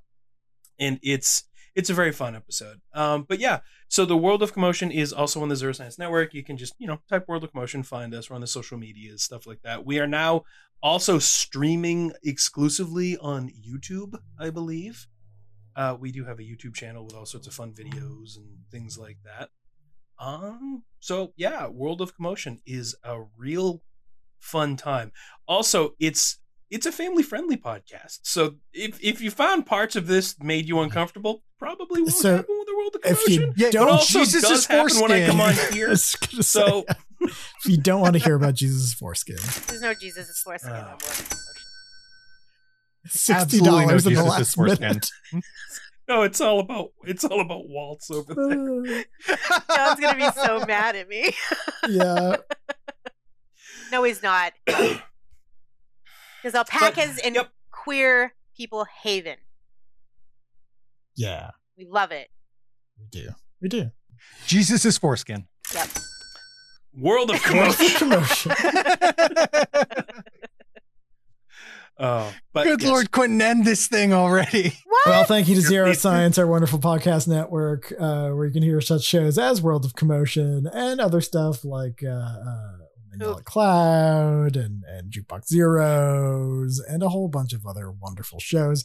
You can find us on the web at Clamshell Case Files, except for Twitter and Twitch, where you can find us at Clamshell Case. You can find me on the web at Quintron5000. Bridget, where can they find you? A lovely Bridget 99. And Matt? Have that nonsense. And in 2 weeks, we'll see all of you, or we'll hear us. We won't see you or hear you. I guess that's not how it works. And I can see you. Jared wants you all to put your pants on. I do, really. And you'll hear Jared again in 2 weeks as we talk about Young Guns 2. We'll see you then. Jesus foreskin. Until then, Jesus foreskin.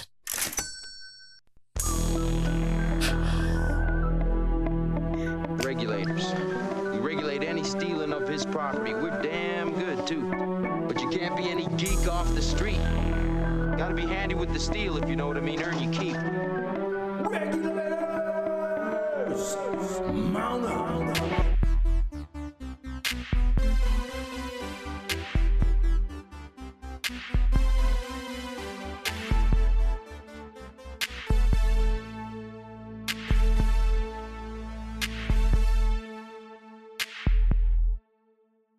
It's you, Quentin. You have to get up bright and early in the morning. Did no one tell you about this? Shit, no. Well, while you're doing that, Bridget, can you clap for me?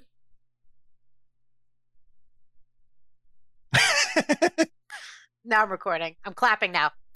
Matt, can you clap for me? One more there, bud. That's super loud on mine. There we go.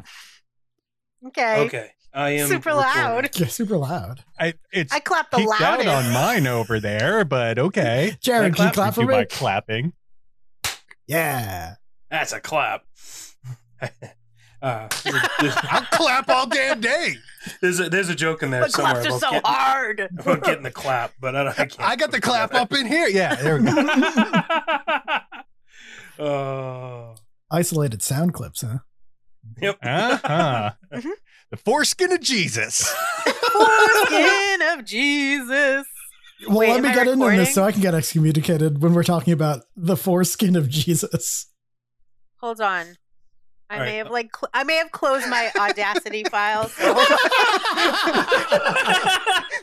hold on. No, Give me a you know second. who did that? Christ. Christ did that. He was like, "Don't talk about the foreskin, Bridget. You'll be excommunicated." That just makes me think of the story you tell about Miles, like when he didn't want to swear at his teacher. It's like, don't talk about the foreskin. Don't talk about. Okay. Oh, what the hell's happening? Sorry, give me a second. Let me open it again. It's because being I'm here. Weird. I curse things. Oh no, it is recording. I opened it and it's the foreskin of Jesus is on. Okay. So he's not circumcised, is what you're saying. I mean, I don't. Like what about? I mean, what about the foreskin of Jesus is so forbidden? Is it because he had a foreskin? Because well, he wouldn't have because he was Jewish. So no, because he was Jewish. So it's probably because he didn't have foreskin. That's the problem. It's something to do with it. Something people claim as it having popped up, and people trying to use it as a relic, like to monetize it. So the church basically had to outlaw them all. So it's like the Shroud of Turin for his penis? Yes.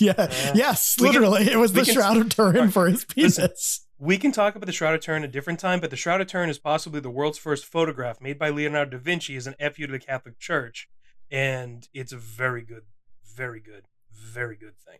Anyway, is that why it doesn't have brushstrokes?